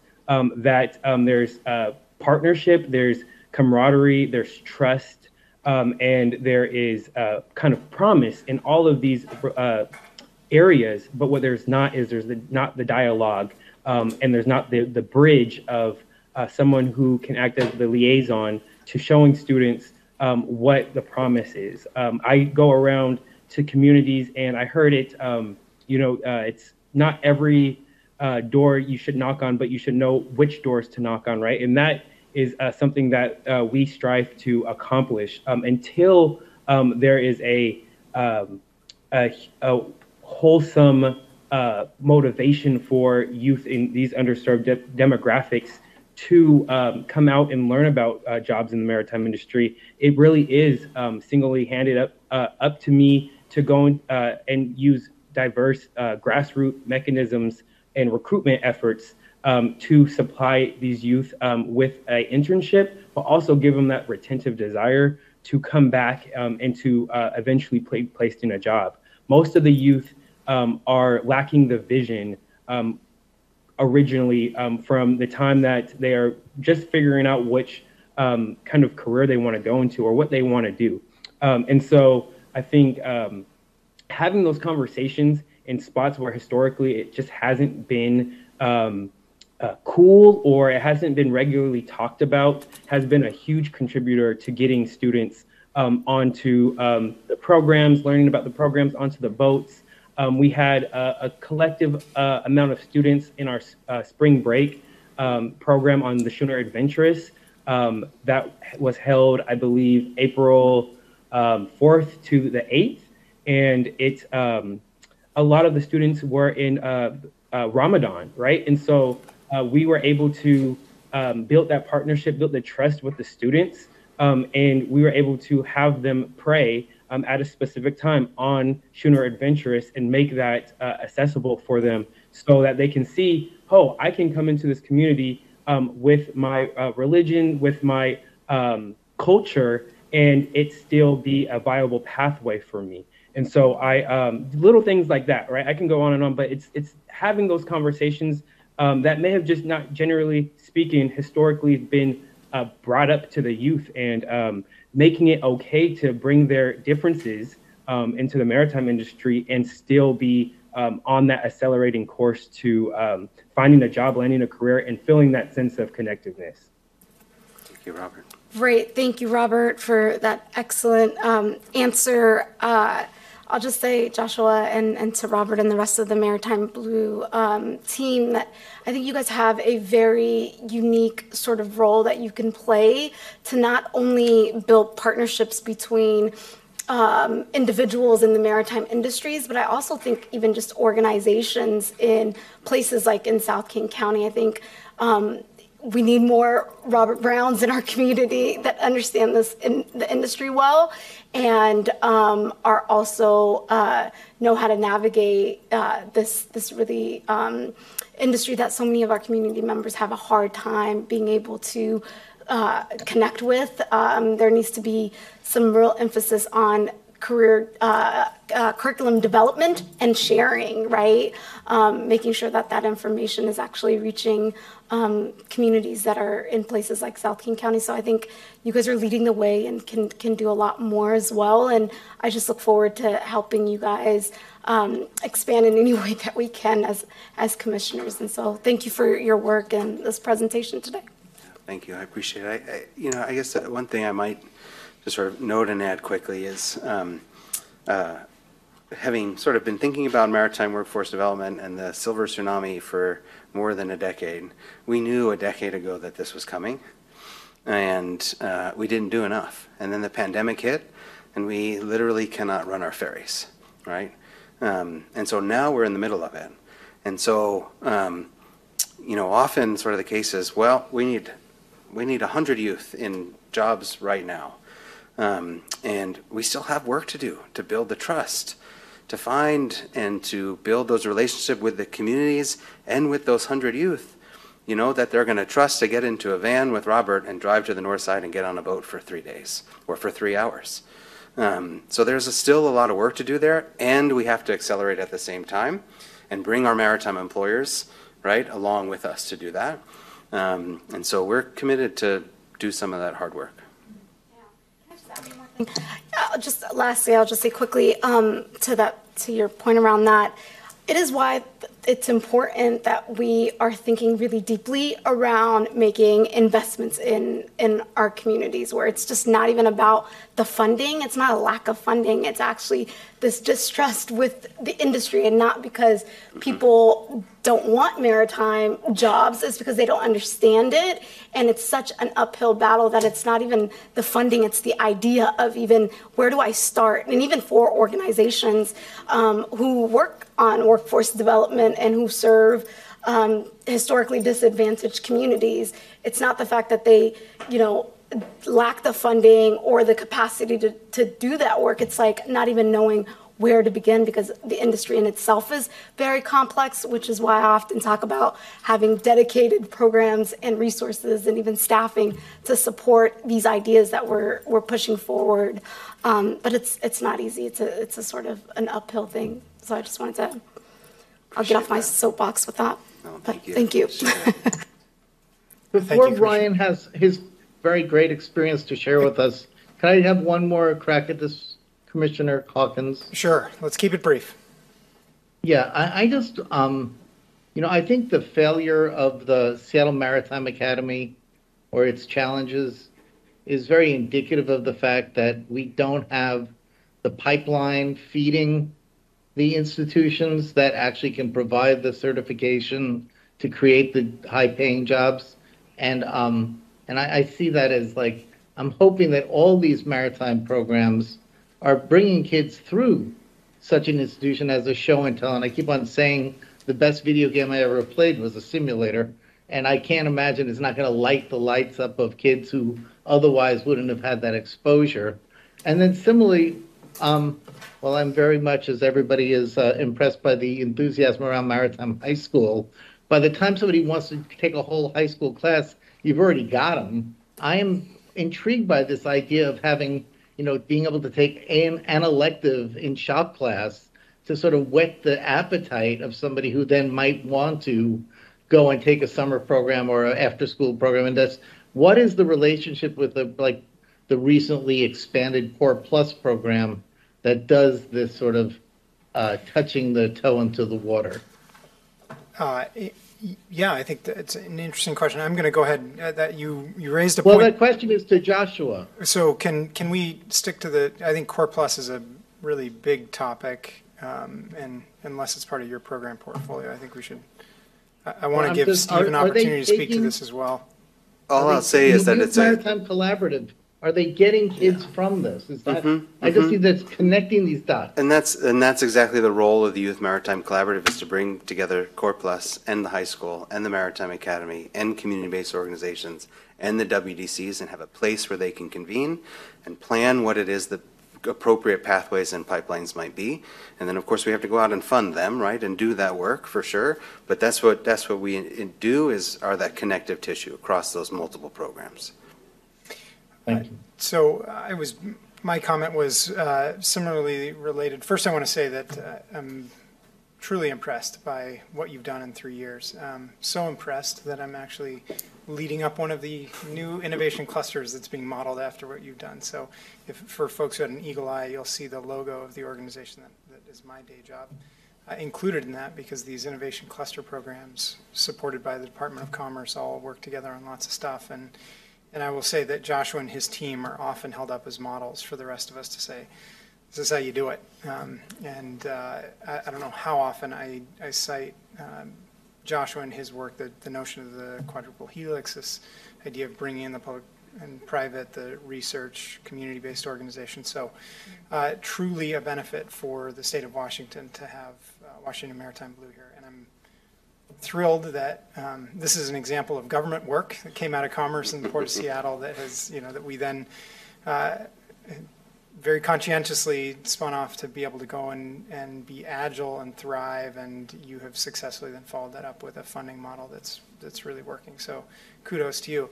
On that workforce development piece, I feel like we're living one of Aesop's fables, and I forget exactly which one it is, but there's one where there's a squirrel that doesn't put away enough nuts for winter, and then all of a sudden winter comes and they aren't prepared, and he goes looking for others who can support him. And here we are, we're in the sort of winter of workforce for our ferry systems and other aspects of maritime. And if we had just listened to the wisdom and counsel of folks 10 years ago, like Joshua saying, we need to prepare for the silver tsunami. And I see it. I mean, we've had a crisis at Seattle Maritime Academy because of the challenge in recruiting in a pandemic to these post-high school programs, when there are so many jobs available to young people right now that are exacerbating it. And also the visibility issue. Go back one step in the stream of potential workforce to Maritime High School, where we're saying, give us a couple of years and we're going to have recruits coming out of Maritime High School who are going to be interested in Maritime Academy, but we're still a couple of years away from graduates. And we had discussions early on about Maritime High School, and that Maritime High School is not going to be successful if we aren't doing awareness programs for elementary school kids and the after school and extracurricular activities for middle school kids, so that by the time they get to 8th grade and they're making a choice about where I'm going to go to school, it'll be an obvious choice for them to go to a school like that. So yeah, seeing that work that you guys are doing as an umbrella with the Youth Maritime Collaborative to be that connective tissue, I think is, I just wish it could have been done 10 years ago. So thank you for that. And then Executive Director Metric, a few words. Thanks, Commissioner. I just wanted to reflect. Joshua, when we go back, we had those initial conversations about the first MOU and the stand-up of that relationship. I don't think we could have anticipated where you would be today. And I think that we discussed that, though, of looking. We talked about building a pie that then would grow, and our piece, even though substantial initially, would become a smaller and smaller piece of that growing pie. And here we are. So that's what we talked about. So I think this is it's the way we envisioned it, but it's gone beyond that. And I think that one of the things, too, is that in ways not anticipated too. So I think, I'm just going to put out there to the commissioners, I think we need to look at the MOU of where you are today and where we're going in the future, and look at that MOU and the relationship, because there are some things in where the way it's developed that we have to look at that. And I think we've talked about that a little bit, and I think that's something that we've talked to, and I think that's something we need to look at that and bring back to the commissioners to consider.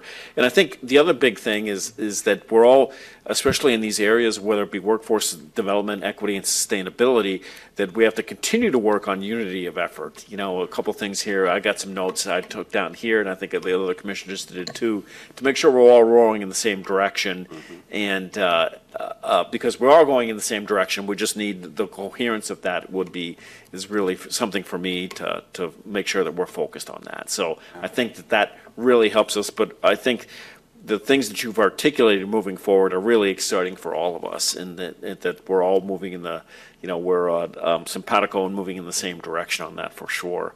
But anyway, I just want to give my personal thanks for that relationship, going with that, and then especially Commissioner Fellman in that involvement, and Dave McFadden and his team as well is working on that as well. So congratulations, and I think we're just going to continue going from here. Thank you, Steve. Thank you, Executive Director Metrick. Thank you, Joshua.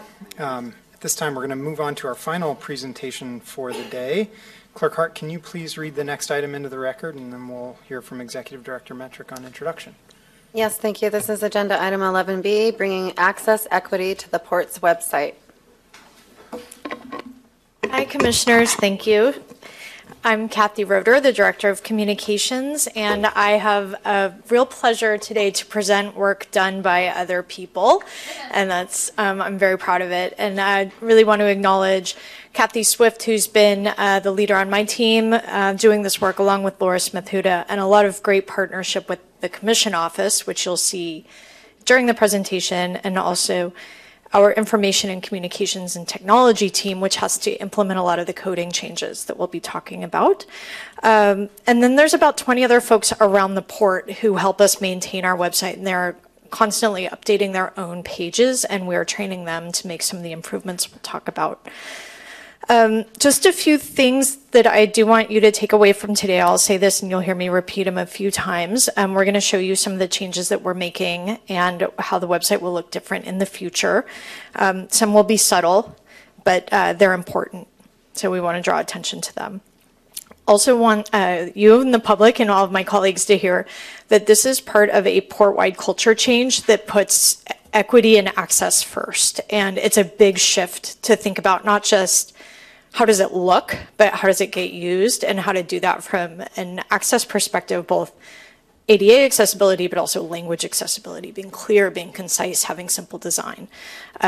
So that's a big piece of this. And also just understanding our approach, which is that access benefits everyone.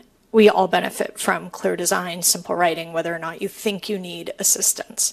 So that's the intro, and it's a briefing, not action. You've already taken the action by approving our 2022 budget, which funded the people and software that makes these changes, and there will be action item. There will be budget in our 2023 for more. So next slide, please. On July 26th, we will celebrate the 32nd anniversary of the Americans with Disabilities Act. The port will mark this moment with advertisements about accessibility services at the airport, which are really popular with travelers, social media and blog posts.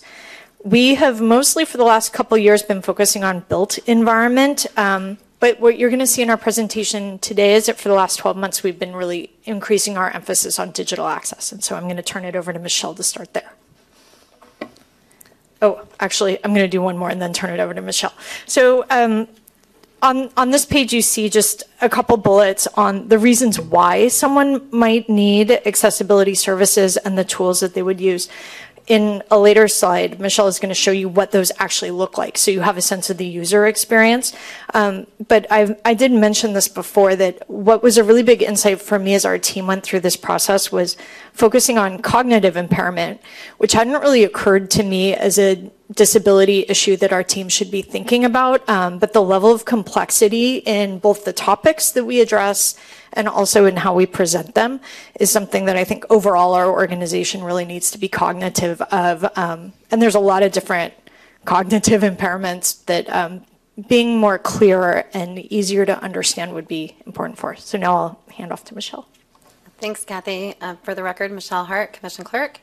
Kathy, I'll speak with you further in a few minutes about the second element of the report today, which is accessibility review of the main port's website. The Commission meeting portal is a third-party hosted site in use by the port for many years, and it's the first element of the report that we'll discuss with you here today. The enhancements to the site will show you the enhancements to the site that we will show you today have been a work in progress over the past few years, and they provide access and functionality that never existed before. So in addition to ADA accessibility, you'll also see new features and site functionality for the Commission meetings portal, like language translation of Commission meeting documents and video transcripts, as well as video clipping and sharing functionality, which I've actually used several times now myself. It's pretty cool. Slide 3 that we're looking at here shows a listing of disabilities and assisted technologies to provide access opportunities like Kathy discussed. And these are in focus with this project, but what does it all look like and how does it feel to need and to have to use these tools and then to either have them available to you or to not have them available to you? So when we go to slide 4, I'm sorry, that's my phone. Thank you, Aubrey. Slide 4 that you're looking at is actually the homepage for the Commission's meeting portal, and I know that it's really small up there on the screen. It has a lot of text. This site is very, very text heavy, and we will play a video for you here of the site with the tools that are now available. So we get to actually, like Kathy said, see that user experience and feel that user experience. Before we start the video, I have a couple of caveats for it. It is very much an instructional video, so it looks and it sounds like an instructional video. That video is available on the meeting's website for public access and information. And because the video is a recording over an assisted technology demonstration, you'll see a couple of disclaimers pop up about midway through the video saying exactly that. That poor audio is captured due to that overlay of the recording over the assisted technology demo, but rest assured that that technology actually works completely fine without the recording of the demo. And then finally, the first slide of the video you see does not have sound. It will be displayed long enough for you to read the text for your information and for your thoughts. There's some pretty good statistics there that I think are pretty enlightening. So let's see the accessibility and other design enhancements to the meetings portal. Go ahead, Aubrey.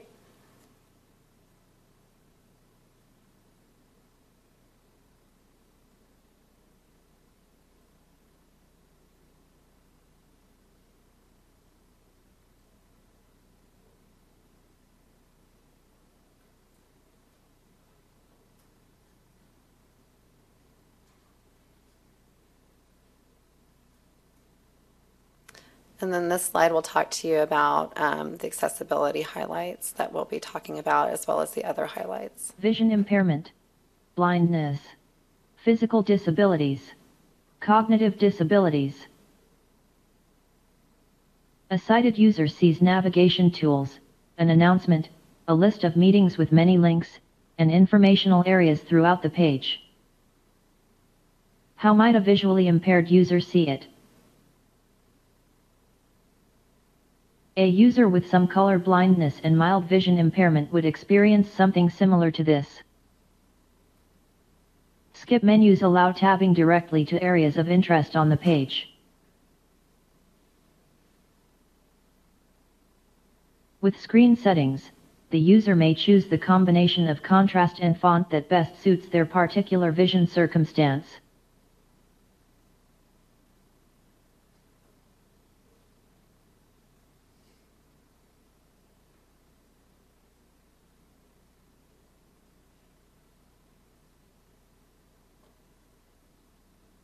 When mouse or keyboard use is impossible, assistive technology allows easy navigation and selection of a particular meeting. No keyboard is needed to get to a meeting page. The same technology can be used to navigate the meeting page.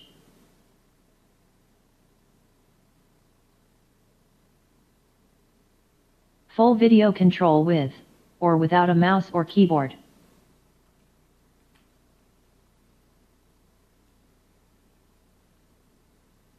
Visually impaired users can navigate the site, but what about blindness? How does a blind visitor use the meeting portal? Let's go to the site without vision. The meeting portal is actually displayed right now. Without screen reader consideration in the page design, every word, link, image, and menu item will be robotically spoken aloud. The meetings page took nearly 10 minutes to read. The user would then be forced to tab through the page hoping that there is an identifiable link to what they're looking for. The screen reader provides an elements list so that the user can listen to how the page is laid out. But even this is of limited value if the links are all labeled the same. Scrolling through a list of 50 or 60 meetings, all with the same label would be quite useless. Proper design changes all that. The new meeting portal clearly labels each element for the screen reader. The links describe everything needed for easy selection of what they're looking for. With proper design, all other aspects of the page become accessible to a blind user as well. On the meeting page, we will immediately skip to the video, begin play, and adjust the volume.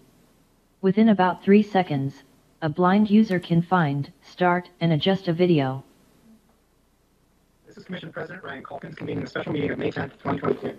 The time is 9:03 a.m. We're meeting in person today at the Port of Seattle headquarters building at Pier 69 and virtually via Microsoft Teams. This is a Commission study session on 2022 Cruise Environmental Strategy. Present with me today. Playback speed and read-along transcript assists users with attention or cognitive disabilities, allowing them to watch or repeat the video at a speed that they are comfortable with. Attendance today.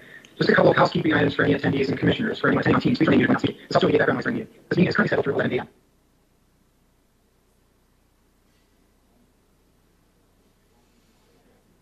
Also, as this is a study session of the Commission, today's format does. Google Translate continues to be used to translate the meeting portal, but has never been able to translate PDF files. We have converted most PDF files to an HTML equivalent for more accessibility to language translation, as well as visually impaired users, and will continue with new events. Conversion does have its pitfalls, however. The print-oriented nature of a PDF is not a one-to-one equivalent in HTML. Character and graphic positioning continue to be improved to be more presentable for a web browser. PDFs are not available for translation or visually impaired users.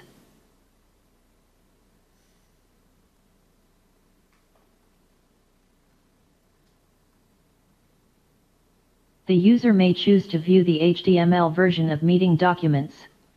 The meeting document is now translated and visually accessible. The use of color, the precise placement and spacing of characters on a PDF create many challenges when converting to the structured nature of HTML.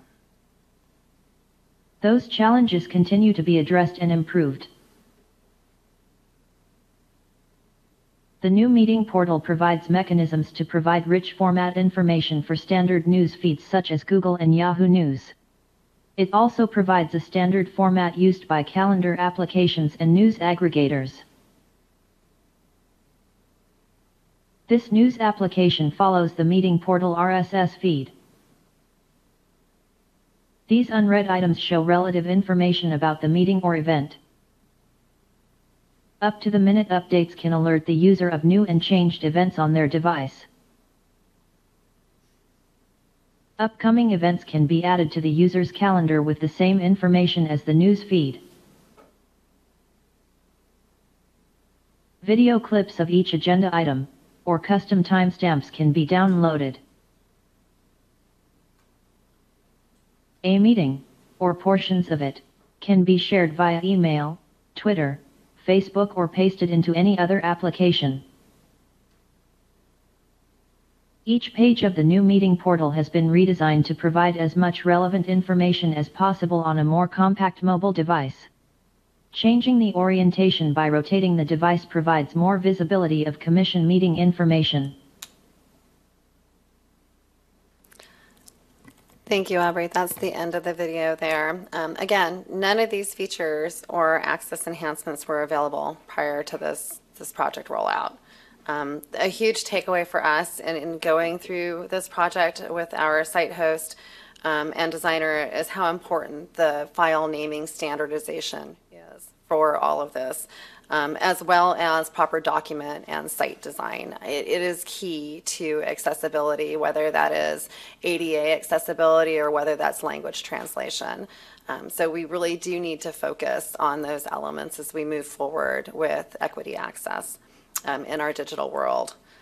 And it's easy to understand after watching the video how difficult the meeting site in particular would be for anyone with a temporary or permanent disability without the proper structure and tools in place to be able to use them and navigate through that site and to access the port's information. So again, this is just a little bit of a user experience as to the overlay that we're looking at overall with the tools that are needed and the design that's needed.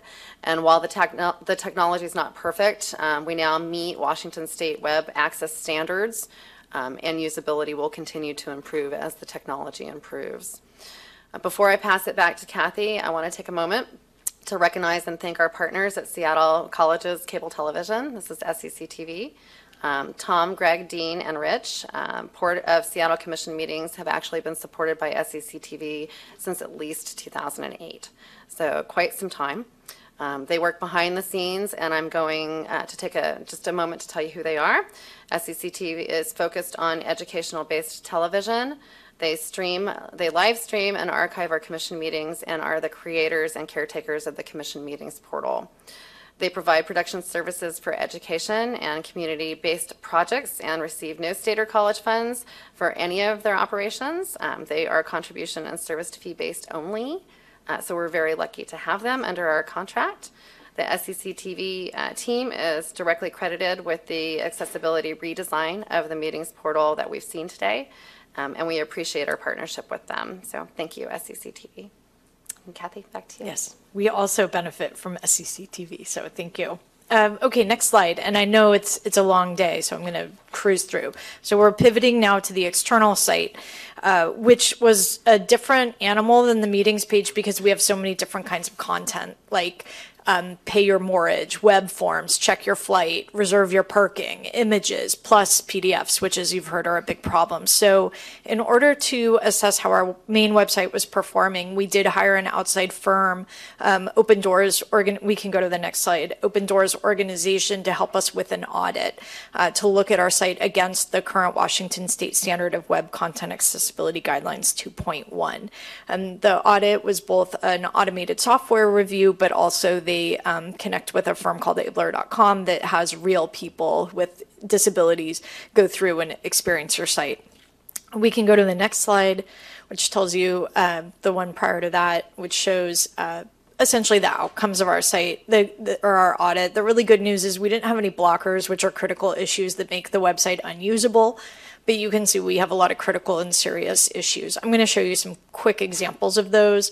Our site is highly templated, so we make one change. It makes a lot of changes, but some of them, and if we go to the next slide, we have tens of thousands of them, and that's pictures. Our site is really heavily image driven, and that's always been something we're very proud of, is that people love to look at port facilities, and we know that our photography is very popular. But for someone who has a vision impairment, you need to make sure you're accurately labeling images to assisted navigation. Otherwise, it's just image, image, image, image, and you've really wasted somebody's time. So we need to go through every single picture on the website and label it so that we can tell a screen reader, skip it, it's just decorative. Or this is important. It's a map. It's an infographic. It provides contextual information. And so when I refer to the 20 people who are working really hard on the website across the port, this is a big part of what they're doing right now, is updating those images to make people's experience more efficient. We can go to the next slide. So that was an easy example. This is a slightly more complex example. We thought these orange headers were really cute when we designed the site a couple years ago. They're out of order in terms of the way somebody would experience the site using a site reader. They also don't have, they're not coded. They're like caption overlays. They're not coded properly so that somebody could use an ARIA reader, which is more complicated than really, those are just words. I don't really know what they mean. But this is a more complicated problem because we can fix the ordering of the headers, but it requires a code change to address the captions. So it's something that we have to pull in ICT to work on. And then if you go to the next slide, this is an example of a complex problem, which is we designed our site heavily around carousels on the main page, the homepage, and then section headers because we love having all of our good news front and center, and we often have so much news. But these are completely unusable for screen readers. So we basically have to change design of the site. So that's a more complex problem. So those are some examples. We can go to the next slide.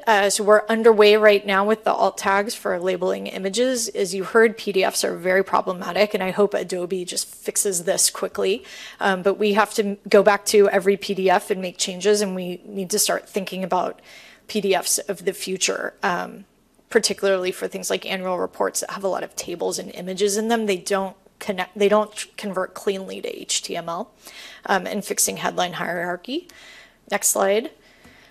In 2023, we'll be really focusing on code changes and partnering with ICT on that. This is not the end of the project, as I mentioned before. This is a forever thing. We really just have to change the approach, think about when we create documents originally, are we creating them the right way?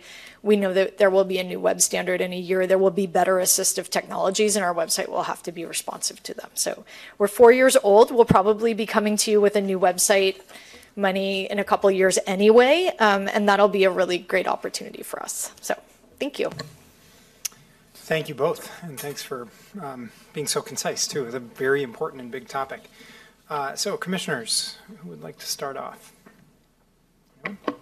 Commissioner Hasegawa. Is it mobile friendly? It's better, yes. The site is mobile responsive, and but I think that's a place we can continue to improve. And mobile enhancements have been made to the commission meetings portal. My last question is for the translated commission meeting agenda, or maybe that was minutes. Does that only happen if a member of the public requests that it be translated and then it be uploaded, or is that a default practice for Spanish? And if so, then are there any other languages that will be translated into? Yes, through the commission president to Commissioner Hasegawa. Yes, actually, all of the languages through our translation tool are available. All of the documents are available in accessible document format. That's the new link that's on the meetings portal. So that can be accessed through that link and then the language selected. Going back to, I know what's key, what's really bubbling to the top of all of this is the language translation tools and the ADA tools are only as good as the way that we construct our documents. So it's going to be the code that's written behind the language translation tools. So if I pull open an agenda or a video transcript now is available, or any of our documents that we've converted to HTML, they'll automatically convert into that HTML format through the database, and through that conversion, they're all available. A person just needs to go in and select the language that they're looking for. But that translation or that ADA accessibility is only going to be as good as our document construction or as our site construction. So we need to look at how we're actually creating things. Commissioner Fellman. Michelle, what a huge undertaking. Thank you so much for stewarding this project. It's a daunting task, and the progress that's being made and the thoughtfulness that's going into it is truly extraordinary and a great expansion of our welcoming port goals, and I'm deeply appreciative of that. I just want to make sure of one thing, though, is for years before coming a commissioner and attending commission meetings, I would often complain about the difficulty of accessing the agenda through my MacBook. and then I think there was a challenge with iPhones. And I you know, of all the accessibility issues, this is still for a sighted hearing person with just a different platform. And I don't know whether there's been any progress on that, because I recently had some occurrence. I forgot what that was, but has this been addressed? Through the commission president to Commissioner Fellman, yes, it has been addressed. So on the mobile aspect of things, it works with both phone types, Android as well as iPhone, and then on other mobile devices. So it'll now flip, it'll now readjust size, you can open up the links straight from the agenda, I think is what you're asking about. I can't speak directly to a MacBook, but I mean, let me know how it goes. And if I need to follow up, I will. The hot links through the phone, fantastic. Continue your great work. Appreciate it. You bet. Commissioner Cho. Yeah, I just want to comment on how remarkable this work is, and quite honestly, I'm kind of blown away by the level of granularity. To be candid, some of this work seems very tedious, and so I really want to commend the staff who are working on this right now, who have to go through every photo and tag it so that people know exactly what the photo says or is. And I also want to highlight, like, oftentimes people's first impression of the Port of Seattle is our website. And so the fact that we are going to these lengths to make our website equitable really speaks to how our culture and how our priorities have changed over the years with the equity lens. And so I want to give a huge shout out to you all, as well as Bukta and everyone else who has really taken this seriously. And I think this is a huge testament to how far we've come and how far we're willing to go. So thank you so much. Commissioner Mohammed. Yeah, I just want to also echo the words of my colleagues. This is really great work. And as you all know, in my other role, I'm the director of the Office of Immigrant and Refugee Affairs, and for a number of years have overseen language access teams. This is a heavy lift, and it is work that both the county and the city of Seattle is working on. And I think there's a lot of like best practices out there and learnings. Both of those agencies have invested a lot of money into it, and have also found that, you got to do things over again. The drop and drag tools are very challenging to like navigate. And so there's platforms like SmartCat and SmartLink that make those processes easier. And so however we can have some regional collaboration around that, I think would be also important. But thank you for your work. The only comment I would add is I think this does represent an enormous amount of work, but I think there are some benefits that you haven't even highlighted here, which is just helping people to find the website in the first place.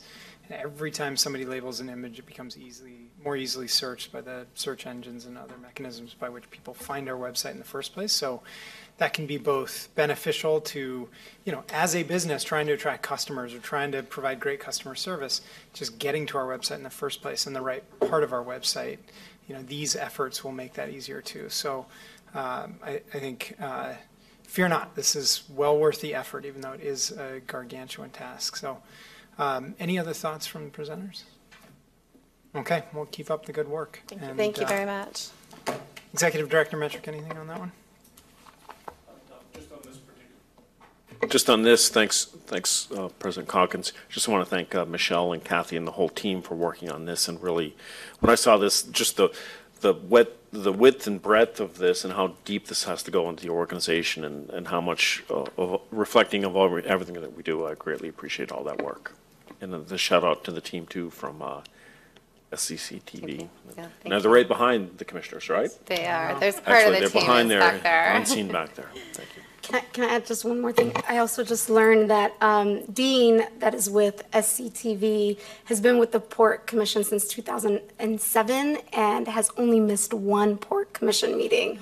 So shout out to Dean who's back there. That's got to be Pete. I don't know if it would be inappropriate to give them a round of applause. Yeah, maybe they can come out here too. They're probably too bashful to come out and take a bow. But Before we transition off, Mr. Commission President, I would just like to say that the Commission Meetings portal has been a project in the background for 3 years. So it has taken that long in the time that, the site host and the project team has had to work on that, to pull that together. The work in front of the port with respect to the main website will be a heavy lift. Thank you all. All right, that concludes our scheduled business items today. Are there any closing comments at this time or motions relating to committee referrals from commissioners? Yes. Okay, so bear with me a little bit. I do have something that I want to share around North SeaTac Park. I just want to, we've heard a lot from the community around North SeaTac Park, and I just want to say that North SeaTac Park is an important community asset. As someone who lives in South King County, I value North SeaTac Park and what it provides for our airport community. That's open space, recreational land, and the trees in that park protect the community from air pollution, and the list goes on. That said, I have some serious concerns about North SeaTac Park and its current condition. Last month during the Port Commission budget retreat, I shared that one of my budget priorities for 2023 is an ecological risk assessment of North SeaTac Park, the entire 200-acre area. I want to see an investment in a ecology assessment that informs us about the consequences of invasive species in the forest. I would like to also assure everyone in the public that there is no development planned for North SeaTac Park in the Port of Seattle's real estate strategic plan, or as part of any port-related development being proposed. Also, I would like to say that the port has made significant investments in the park through the Green City partnership with Forterra. The port has made similar investments in open space areas in Burien, Des Moines. Those cities have also responded with investments of their own. It's also important for the public to know that North SeaTac Park property is leased to the city of SeaTac.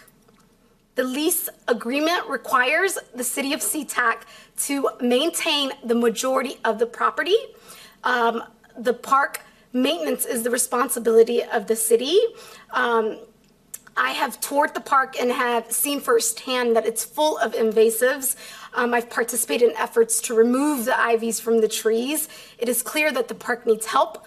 Again, I have serious concerns about the health of the park, and I'm looking forward to working with the city of SeaTac on addressing this issue. We have been engaging conversations with the city of SeaTac about North SeaTac Park, both at the elected official level and with senior staff at both agencies. And we're looking forward to a productive partnership with the city. The city and the port have regular meetings. The next meeting is next week, actually, as part of our joint advisory committee. We have an interlocal agreement with the city of SeaTac, and North SeaTac Park is going to be on the top of the agenda. I intend to ask the city what they have done to follow up on the Green Cities plan and what their plan is to maintain the park. North SeaTac Park is a community asset. It is clear it needs help, and we are looking forward to a strong partnership to advance the health of the park. Thank you for the time. Thank you, Commissioner Mohammed. Commissioner Felleman. Well, I wasn't planning on speaking to North SeaTac Park, but I am interested in knowing what the next step is in that process, given the amount of community engagement we've had in that. So perhaps we can get an update on that in the future. I just couldn't let Commissioner Hasegawa make the only claim about the presence of the new calf in K-Pod. First in 11 years. We also have the first calf of J-Pod in 2 years. But the key thing is that this population is still smaller than it was when listed in 2005 under the Endangered Species Act. So with 75 whales, even when we have a couple of new ones, it's still in tough shop. And the Department of Fish and Wildlife Service just announced that 13 of our resident whales are what you call vulnerable, one of which is vulnerable because it's pregnant, which is a good thing, but the rest are in poor body conditions. So any of you boaters out there, please give them space. It's a totemic species that we want to keep around. So thank you very much, Commissioner Hasegawa, for reminding me to say something. Thank you, Commissioner Fellman. Any further comment? No. Executive Director Metric, any comments? Nothing further, Commissioner. All right, and I'm going to take Chair's prerogative and just say, if you have not had an opportunity to look at the images coming back from the James Webb Telescope, please take a moment tonight and look at them. They will astound you and remind you that all of this is just minuscule compared to the grandeur of the universe. And so fear not, this will all pass away. Dust to dust. We're all made of stars. And with that, hearing no further comments and having no further business, if there is no objection, we are adjourned at 4:08 p.m.